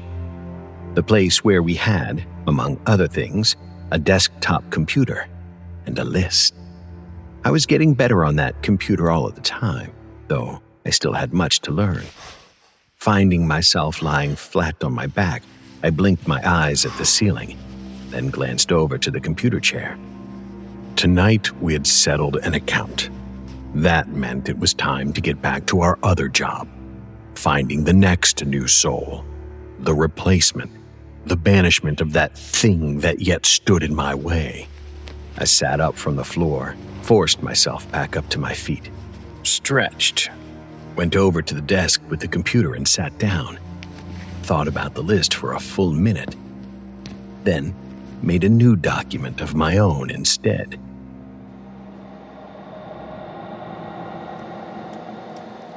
To the children on Mary Beth's list, this is what it looks like from the bottom, from the back of the line. Darkness, unbroken and absolute. I'm not talking about a bedroom with the light off kind of dark. I'm talking about a darkness that erases reality. A blackness so complete, you can't even see your dreams. Not that you ever sleep. You'll never sleep again. There is no pain, most of the time. You'll have no body to feel it, except one, and it's not really yours. There are 1,000 of us in here, and only one can control the body at any time. You can sense it, but you cannot see through its eyes. Not yet. Who knows? Perhaps the line will move again one day soon. If so, I will become first in line, and you'll move forward too. Not very far, mind you. You have a long way to go. Mary Beth will come after me, and all 997 of the others before it's your turn. But even though you don't have ears to hear, even though it doesn't make sense, you can hear us anyway. We're all about you. We're all above you. We're everywhere but underneath you, because you're at the bottom, scrabbling at the emptiness without fingers, seeing nothing, hearing all. It is the lamentation of the dead who went nowhere, a condemned chorus of forgotten fools. Feel free to chip in. No one on the outside will hear you. It's not like you have a mouth, or a throat, or lungs for that matter. But we'll hear you. Those voices have cried out in my mind for more than 100 years. Early on, I think I went quite mad. For decades, I was hardly ever allowed to the surface, except for our nightly repentance ritual. Oh, I almost forgot to mention that. Just once, every day, you will rise up and see. You'll know where we are. You'll see yourself and what you did. You will confess. I was Alistair Charles Hutchinson. I loved a girl, but that love was not returned. In June 1912, when I was 15 years old, I hanged myself, and I repent. The first in line calls the second calls the third. It will be hours before they get to you. You might even see a hint of sunrise when you do it, if the host is outside at the time or in a room with a view. Because we, are still real. We walk the earth among the living. It's easy to forget that from the bottom, from the back of the line, when you're swallowed back into the void after your repentance, when your only company is the screaming of the damned. They do get quieter as you move along, so slowly you don't realize it at first. The madness unclenches just a little, enough for you to remember how much worse it was when you first got here. Higher up, near the front of the line, they don't scream as much. What they do most of the time is talk, make suggestions to whoever's in control. They nag, they press, they want out. I've been here so long, and I've been cheated. We were carrying a stowaway, it seems. I had no idea, nor, I am sure, did Mary Beth. But those others who were ahead of me, they knew. They were already part of the host when it arrived. They would have invited it in. Perhaps they didn't understand it. I sure as hell don't. This thing, whatever it is, doesn't come out at midnight. It's an emptiness in the echoing void, a nothingness within our nothing that must be banished for the line to move again. The last time we moved the line, we brought in a boy who killed himself for failing his English class. Really, it's enough to make an old ghost laugh. if it didn't make me so very sad and angry. But not as angry as I got when the line moved, but didn't move me to the front. That pissed me off mightily. There is only this thing ahead of me now, this stowaway, and it never does anything.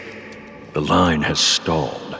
We haven't gone anywhere in a long while. I think perhaps the stowaway sleeps most of the time, though I cannot understand how. There is only one possibility that might explain it. I believe that this unfortunate, silent soul must have been brought in by mistake.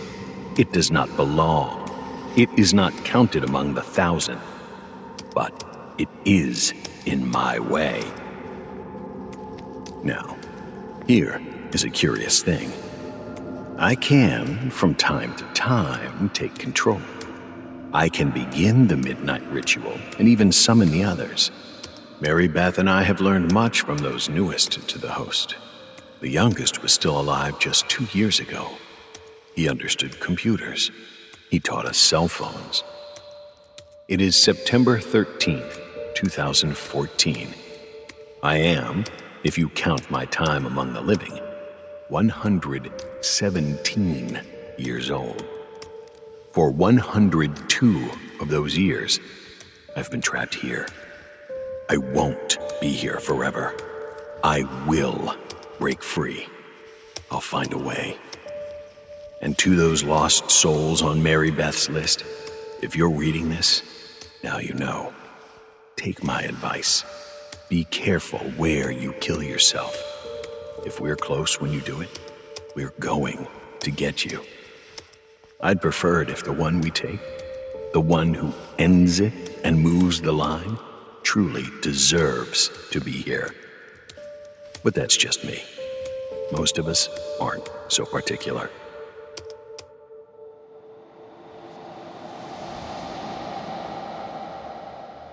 Mary Beth whispered from the dark. Don't you dare. Alistair, don't send that. You'll ruin us. And wouldn't that be a shame? You worry too much. Anyone ever tell you that? I moved the cursor up and to the left, to the toolbar. I found the save button and clicked it, closed out of the document. When I reopened it, everything I had typed was still there. Incredible.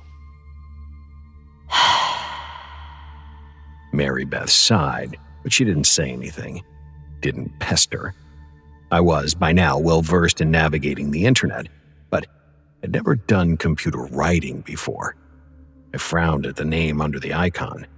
New Microsoft Word document. A little help here? But she didn't help. I closed my eyes, sought the reservoir of information that was the new boy. He was crying again, lonely and scared, just like yesterday and the day before. It was all very standard. He'd adjust. I rooted around in his memory until I found what I was looking for. I moved the cursor again, changed the name under the icon. A warning from Alistair. Mary Beth, meanwhile, had moved. She spoke as though right behind my eyes. Focus, Alistair. You don't know how long it'll be asleep this time. I hated when she did that. I clicked to open the other document, the one labeled Potential Targets. I read the names. There were 22 of them, none of them younger than 12, none older than 17. Each name was accompanied by a paragraph summary of what we knew about them, why they might choose to end it. There were blue hyperlinks under most of them as well, secret passages over wires and telephone lines that would take us to where they communicated electronically. We had home addresses, email addresses, even phone numbers on more than a few. This is amazing. I could get used to this. I can learn all of this in no time. This is fun. Neither Mary Beth nor the others can hear my thoughts when I willfully shut them out. Frustrating for them. Unusual too. But then everyone's different. We all have our talents. Mary Beth can summon poison from the host's lungs and spit it back out.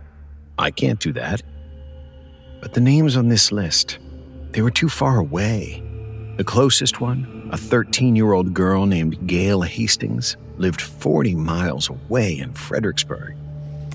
I added 2 more names to the list.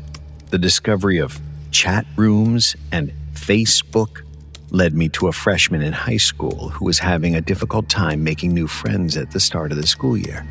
I hadn't found any pictures of her yet, but I had read the transcripts of several of her conversations, the threats she had made against herself in retaliation for their bullying.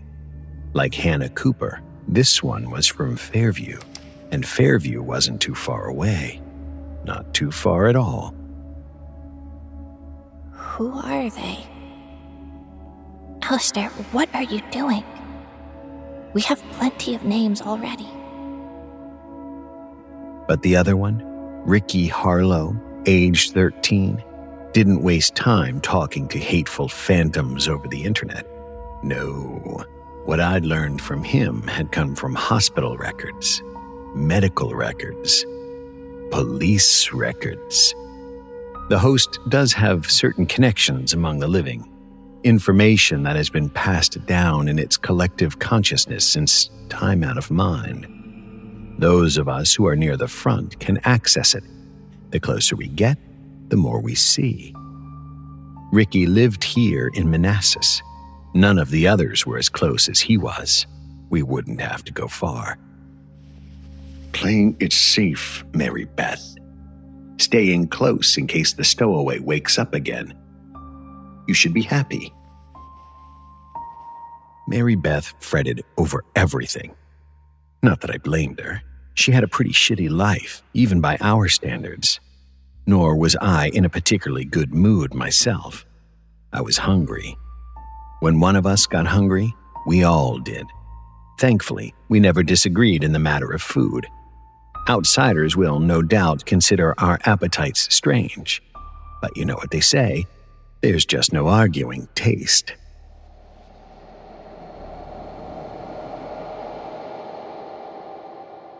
Dinner time. Then, I supposed, back to work.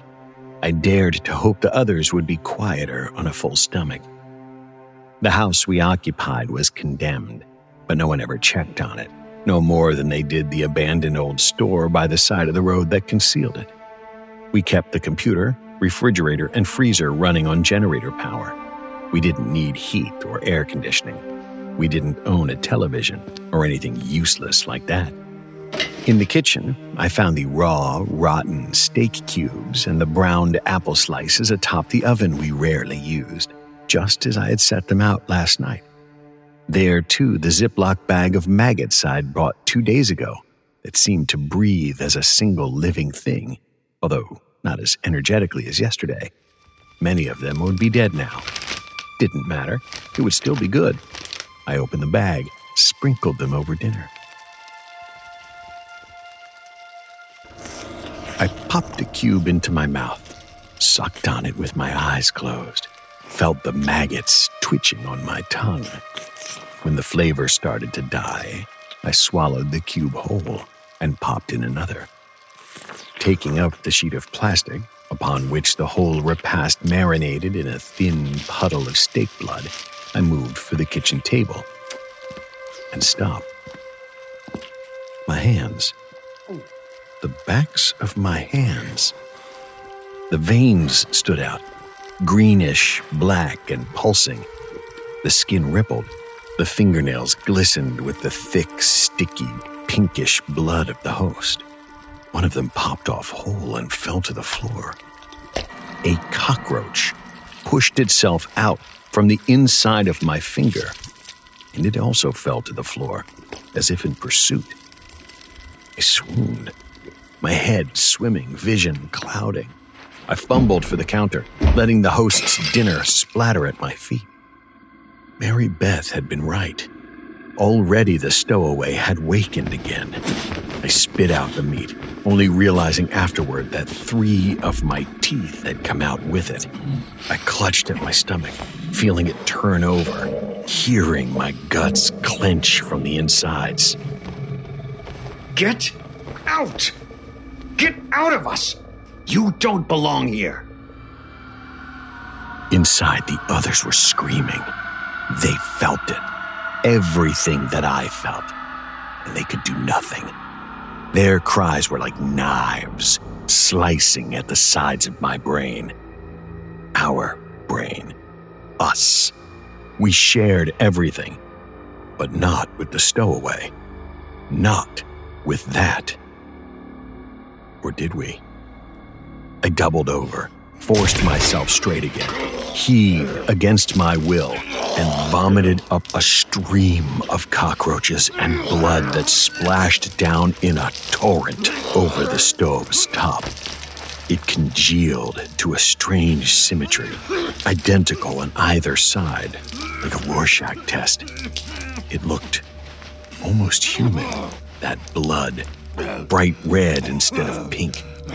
Inside it, the cockroaches hopped and kicked and swam, flapping their wings and clicking and chittering, whether in terror or delight, I could not have said. And the shape, the form the blood had assumed, it was a face.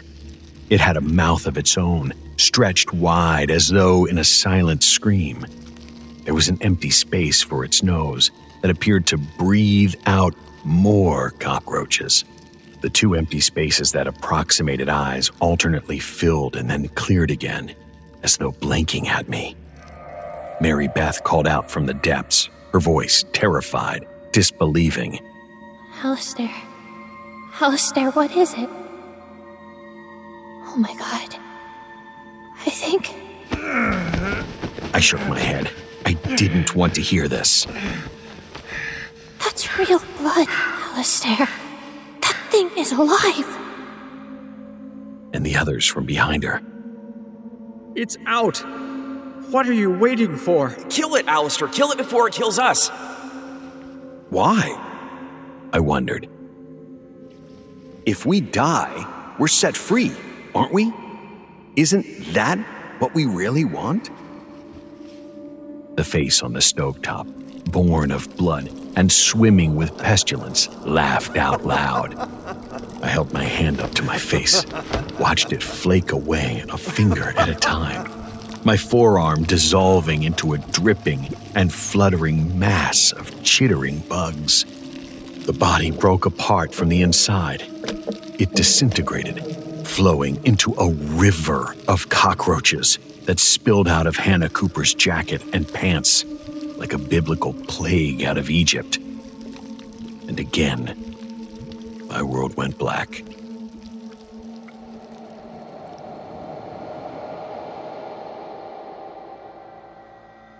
There now. Isn't that better? Quieter, yes? Keep moving, please. Just as you've been doing. Yes, I said to the dark, to the new void that wasn't the inside of the host. I had a sense that I was still part of the host, but was also, for the moment, outside of it. I couldn't see anything, but I could feel 6 insectile legs propelling me forward, as though they were my own, yet under command. The stowaway's voice was real. It was part of the real world. But in my mind, the only thought voice I could hear, apart from the stowaway's, was mine. Keep going. Must keep going. Straight ahead now. Straight ahead. Move. Move. Move. Left now. Turn left. Moving. Moving. Moving. Wherever we were, the place reeked of human filth. We're nearing the end, Alistair. Up now. Scuttle up. Must keep going. Must keep going. Right now. Moving. Moving. What do you think, Alistair? Do you prefer this to the hell you've been living low these past, 100-some years? Is this better? Yes. I answered him, though I knew not how. I was so small, and I didn't have a proper mouth for speaking. I was one of the cockroaches, and my movements were controlled by the stowaway. All of us were. Dimly, as my blackened eyes began to adjust, I saw some of them about me, flitting down small corridors, some of them ahead of me, some veering off down separate paths, others behind me. An army of bugs, navigating a network of pipes. No, a plumbing system. The water stank of old, wet shit. And it was true. The quiet was all about me. The rest of the host, one to each cockroach I assumed, fanned out, going this way and that, until finally I was alone. And the commands I followed, the thoughts that spoke in my voice, stopped. I stopped. And again, the stowaway spoke to me. I've dispersed the host, Alistair, so that you and I might have this moment. It's the only way I know of that I can do it, and it'll be the same for you after I'm gone, when your time has come at last. Do you understand? I put it together. Whatever I eat, I can become. I can scatter the host, direct it at will. But there were other things not so clear to me. Who are you? Me? I'm one of you, of course. Or I was. Long ago. No, don't trouble yourself. It's all very complicated, and there's much more to do while we're here. What did he mean, was? Oh, very well. Short version. I occupied the host until my time came to leave it. I wasn't happy with the accommodations that followed. Most disagreeable, Alistair. Most disagreeable. The accommodations that followed? Come, Alistair, don't be so slow. A spirit who leaves the host departs to one place or the other. I wasn't happy where I went, and so, eventually, I broke out. I escaped. I took it in. The stowaway had escaped? From hell? I've been hiding back here ever since. Obvious thing to do. Honestly, I'm surprised they never figured it out and came for me. But I've had my nose to the ground, as the saying goes, and I do believe it's safe for me to leave again now. Perhaps find my way back in the real world. I think they stopped looking for me some time ago. Doesn't matter either way. Once you move the line again, I'll be forced out. You know this. Yes, that much I knew. Are you ready for the next step, Alistair? The big jump? The final push? Are you ready for the front of the line? The others are nearly in position. Dimly, muffled behind walls of dank concrete, I could discern other noises. Human noises. Boys. Was the stowaway referring to them, or to the rest of the cockroaches, the scattered host? But he must mean the host, because if we were where I thought we were, the boys who lived here couldn't go anywhere, nor position themselves for anything. If I was right, then we were at the Manassas Regional Juvenile Detention Center, then the current home of Ricky Harlow. the 13-year-old boy serving his second prison term for selling illegal drugs to other children. I sought my memory for what I'd read about him, for the actual term, and found it. Methamphetamines. I remembered two more words, smack and mule. Smack I figured was some kind of slang for another drug, but I could not guess what a mule might be. Not in the context with what little I had read. It didn't matter. Of all the candidates we had on our list, of every child in which we sensed an impending suicide, or at least an attempt, I could think of none more worthy of absorption into the host than one who would peddle that kind of poison to other kids. The world would be better off without him, safer without him.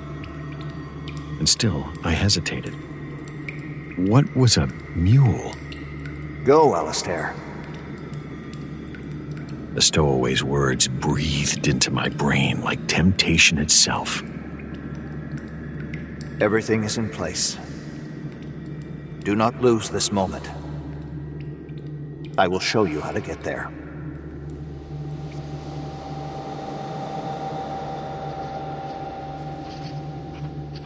Leaving the pipes, crawling now through the dungeon walls of the detention center, I could sense the impending death in the way we who occupy the host always have.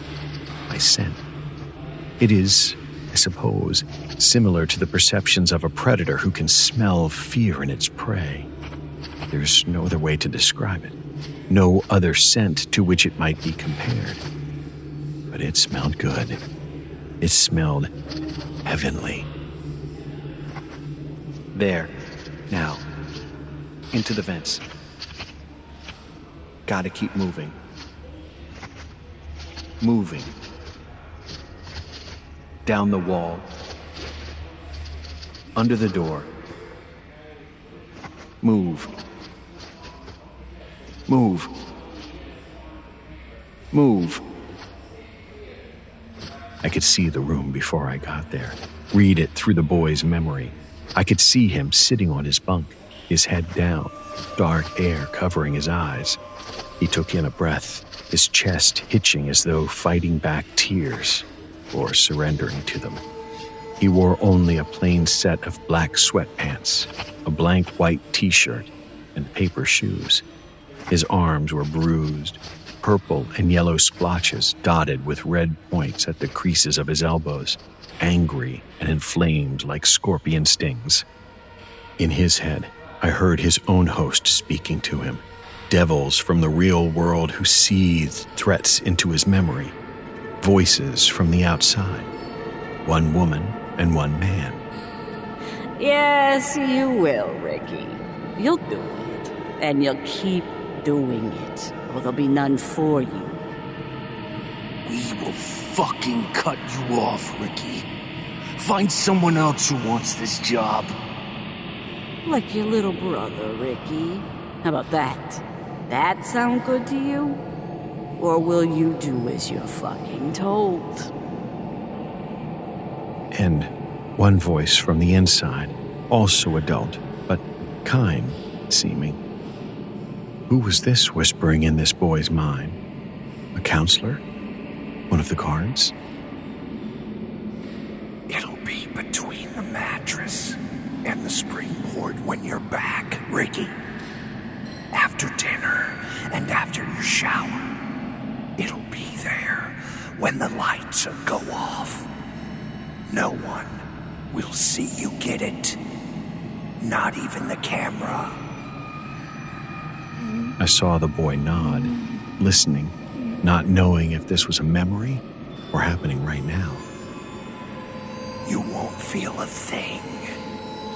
It'll be like falling asleep. I promise. You will fall asleep. I was in the open hall of the dungeon dormitory now, keeping to the shadows, wary of the booted feet of the two men who paced up and down the length of the hall, each from opposite directions, checking cell windows, crossing each other with a nod. The boy, Ricky, whispered back. But I'll die. Same as those others. Those 2 kids you sold the same shit to back in June. Same as Angela. Same as my nephew. You fucking little bastard. I didn't mean for them to die. I swear. I was just a runner. I didn't want anyone to die. But they want you to die, Ricky. Wherever they are, I guarantee it. You know it. Everyone wants you to die. The boy looked up, blinking tears. Even you. You want this. You know it. It's your out. Your only way. I saw the others, too. The other cockroaches, the other members of the host, scuttling off to whatever their separate duties were. Most, it appeared, were heading under the doors of the other cells. There were more than a dozen of them all told. But there were 1,000 of us. How many were going to each cell? How many were going for Ricky's? It was the 4th one down on the right. I kept going forward, moving. Hurry now. Almost time. Gotta move. Move. Only you. You go in alone until you call the others back. But do that quickly, before the boy finishes. Do not wait. You need to be there as what you are to receive him. You need to be the host. The problem, I realized, as the cockroach body I now occupied continued forth on 6 legs as though against my own will, was that I thought I knew more of this boy's circumstance now, and my own, as revealed through the stowaway. This boy, this mule, was being compelled to do things he didn't want to do. He was trying not to do them. He didn't deserve to die, no more than the others on Mary Beth's list, no more than did that bullied girl in her first year of high school. I had killed before. I was guilty of murder, oh yes, more times over than I cared to remember. That didn't bother me so much. What bothered me now, so near to the end of it all, was that the people I really wanted dead were the ones who had ruined them, or who were trying to ruin them. And I didn't want to wait until they had lived their lives and were rotting away in places like Sunrise Nursing Home to do it. I wanted to rampage on those human monsters right fucking now. I wanted to kill them, not Ricky, and somehow still move the line. Couldn't be done. That wasn't how the host worked. Yet, I hesitated. If hell truly awaited me on the other side, there might be no avoiding it, but that didn't matter. In the moment just before I flitted under that 4th dungeon door on the right, I seemed to remember someone. A boy I had known once, long ago, who was not so angry. A boy with dark hair, a penchant towards mischief. A boy who had love, who had never meant anyone harm, who had his dreams and his very life ripped away before he'd had a chance to live it. He looked, in some ways, like the boy in this jail cell who sat before me even now, his hair still wet from the shower as the lights above him went dark. In that fraction of a second, his eyes blinked and zeroed in on me. He had seen me. If he wanted to, he could lurch off that bed and stomp me flat against the concrete, my guts and legs scattered under the heel of his paper shoe. Instead, he stood from his cot, then turned to it and knelt before it as though for prayers. From out in the hall, an echoing clang and a ratcheting of metal was as good as a spoken pronouncement that the guards had either switched out at the start of a new shift or left the hall entirely. Time, Alistair. The stowaway's voice breathed into my brain, but as it whispered to me, perfectly audible, it simultaneously receded, as though the spirit who had taken refuge in the host now withdrew from it, or was, again, surrendering itself to sleep. Goodbye. And good luck. Ricky lifted the mattress. Underneath it, resting on a white sheet just over the springboard, lay a blue rubber tourniquet and a cheap plastic syringe with a brown-stained plunger and a rusty needle. He took it, sat back on his cot without straightening the sheets. He wrapped his arms across his stomach and silently rocked back and forth, back and forth. He was so close, so very close. From this proximity, mere moments from the act itself, the host can make itself known to its quarry. We can speak to it, take on the semblance of any voice we wish. We can be heard by the quarry and no one else. And as the stowaway relinquished control, I could hear the sound of cockroaches scuttling under Ricky's cell door. I joined with the first one, then another. Ricky didn't seem to notice.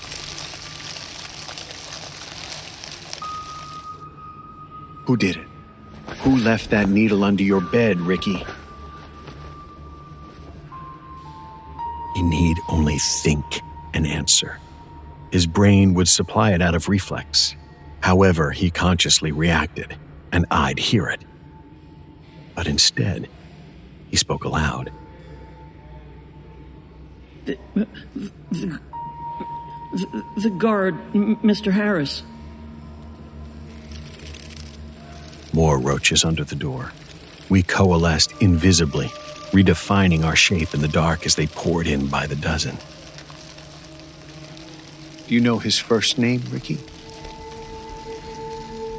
And again, the voices in my head. No surprise, the first one was Mary Beth's. Alistair, who cares? We can settle his account after we have him. I ignored her. Give me a name, Ricky. Benny Harris. He looked up, blinking in the dark, not seeing us. We didn't cast so much as a shadow. Not yet.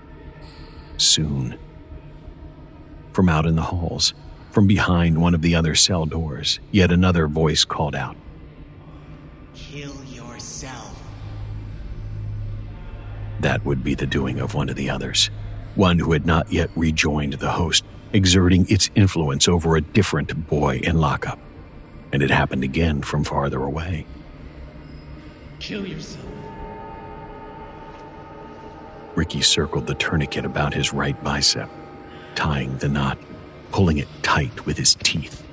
No time to waste. Give me other names, I said, feeling the first bits of our collective shadow at last begin to gather. I took a knee in front of him. Your dealers, Ricky. Who were they? Tell me. I can make it right. I can make everything right. Alistair, what? No, you can't, and you know it. Not yet. Stop. Behind her, from deep down, others joined in her descent. Thought became painful, became loud. I shook my head as though to clear it. Ricky shook his head too, but from him it was a denial. He didn't want to speak the names. Out in the hall, more voices, a small chorus of prisoners taking up the words like a chant.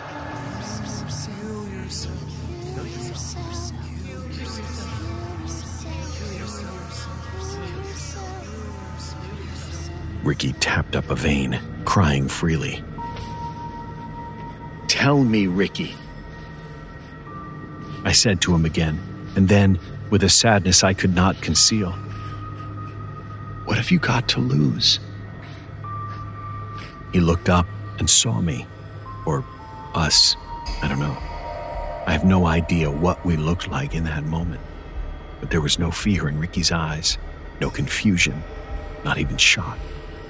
We were the eyes of many just before they joined the host. The eyes of a doomed soul who sees the coming damnation with only resignation. There was no fight in him, nothing to be afraid of anymore. He was already as good as gone. Who are they, Ricky? Give me their names. I waited and summoned the last of the cockroaches into the cell with an effort of will no different than a living mind might command a body's hand to clench into a fist. I waited and gave up any hope Ricky Harlow would actually answer me. No big deal.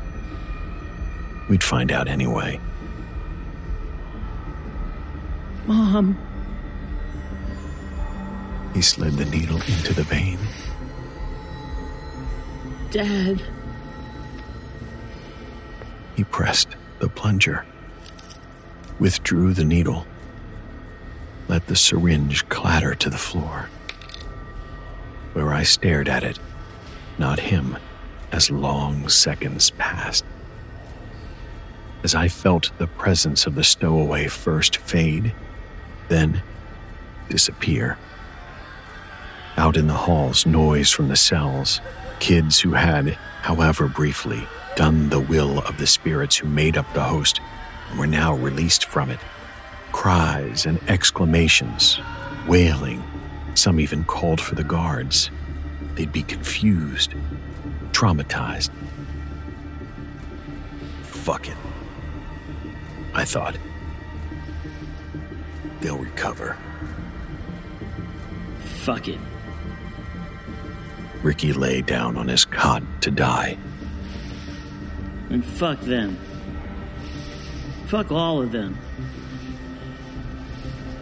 I could feel him coming, his identity within the host growing and taking on its own form at the back of the line, filling the space the stowaway had left.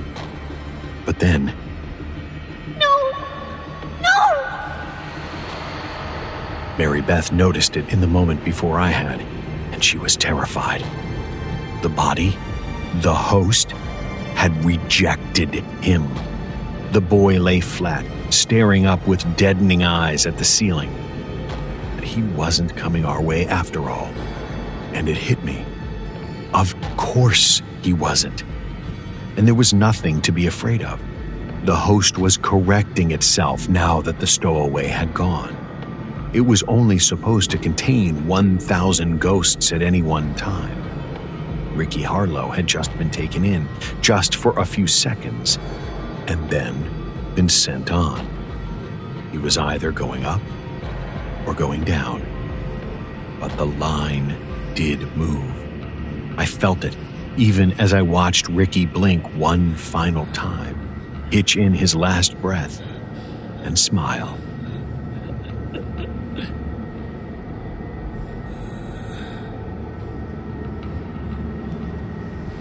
Going up then. Good for you, Ricky Harlow. Good for you. And I smiled too. Why not? I was front of the line. I was in charge now. And until the line moved again, the host would operate under the command or whims of one Alistair Charles Hutchinson. No one else.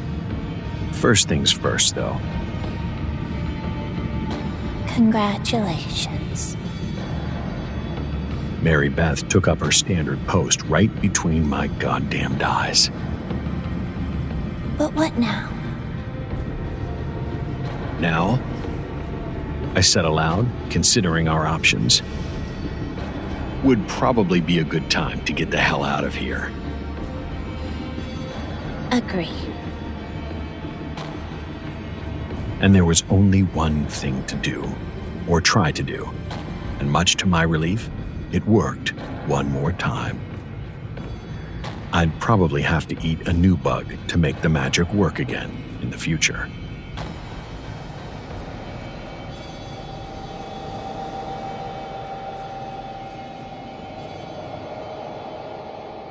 It's Saturday, October 10th, 2014. I've been at the front of the line for a few weeks now, and things are going well. Very well, I must admit. I've learned so much already since I've been here. At times, I almost feel like it'll be a shame to leave. But that time is coming. That time is close. Oh, but I have got plans for how I'm going to take my exit from this 100-year hell. Suffice it to say, I will not go quietly into the night. Shame about Benny Harris, veteran prison guard of children, master, in his mind, of all he surveyed, dead from a blood infection he'd contracted by way of a dirty needle. No one even knew he was a user until he turned up at the emergency room, bloodshot in the eyes and staggering, blathering on and on about how he'd been attacked, how it wasn't his fault. I don't expect any of his former charges attending the services, though, if anyone did. Stranger still, the fate of Addie Harlow and her husband Preston, the anonymous tip that led the authorities to their house. Turns out they'd been in the process of grooming their second son, a boy now in foster care, for mule duty. Such crimes don't go over well in adult jail. Other inmates, it seems, have higher community standards than that. Really odd that they should have both been murdered on the same night, though. First night in, actually, before they had so much as a bond hearing. And while they were being detained in separate facilities, there's just no explaining it. The voices in my head grow restless again, none more so than Mary Beth, and it's hard to blame her. She's next in line, after all, one step away from her own freedom. It's what we all want, isn't it? I have things to do first, new things to try, experiments to conduct. Now that I'm here, I have questions that need answering. I find I can project myself these days, witnessing things from a distance where potential quarry for the host is concerned. I'm getting better and better at the computer, too. The internet's been lively tonight. Turns out, my second choice for acquisition by the host, the freshman being bullied online by her classmates, really was a more likely candidate than anyone else on Mary Beth's list. She nearly moved the line tonight herself. And I've seen her before. Maybe not exactly, but it's close. So very close. I've seen her picture. In life, a long time ago, I saw her face in someone else. But that someone, unlike this girl who slashed her wrist an hour ago, wanted very much to live, and did live, long after I was gone.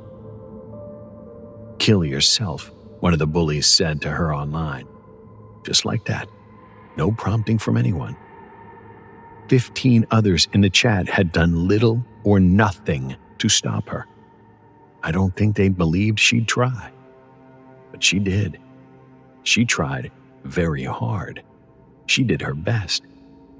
And then one of them, just one, called for help. That help, from all I could tell, arrived just in time. It nearly ended for me right there, right in this girl's own bedroom.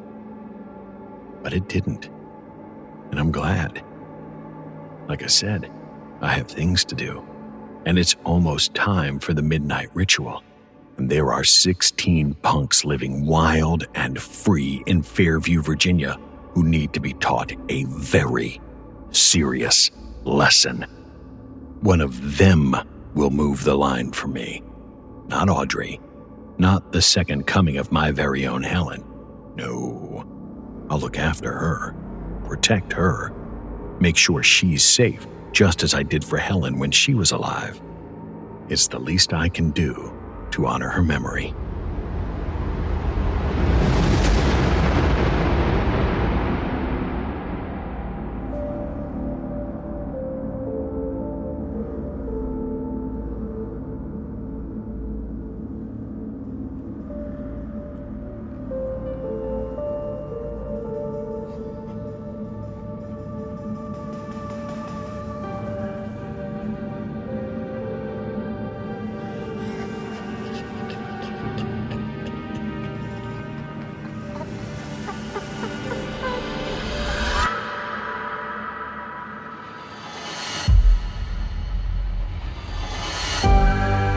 sun creeps above the horizon, the darkness slowly fades, for now.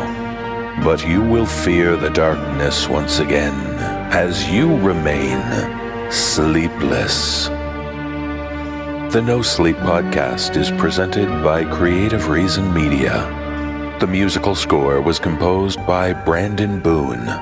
Our production team is Phil Michalski, Jeff Clement, and Jesse Cornett. Our creative content manager is Olivia White. Our editor-in-chief is Jessica McAvoy. Please visit the NoSleepPodcast.com for show notes and more details about the people who bring you this show. On behalf of everyone at the No Sleep Podcast, we thank you for being a supportive Season Pass member and for being ever sleepless. This program is copyright 2022 by Creative Reason Media, Inc. All rights reserved. The copyrights for each story are held by the respective authors. No duplication or reproduction of this audio program is permitted without the written consent of Creative Reason Media, Inc.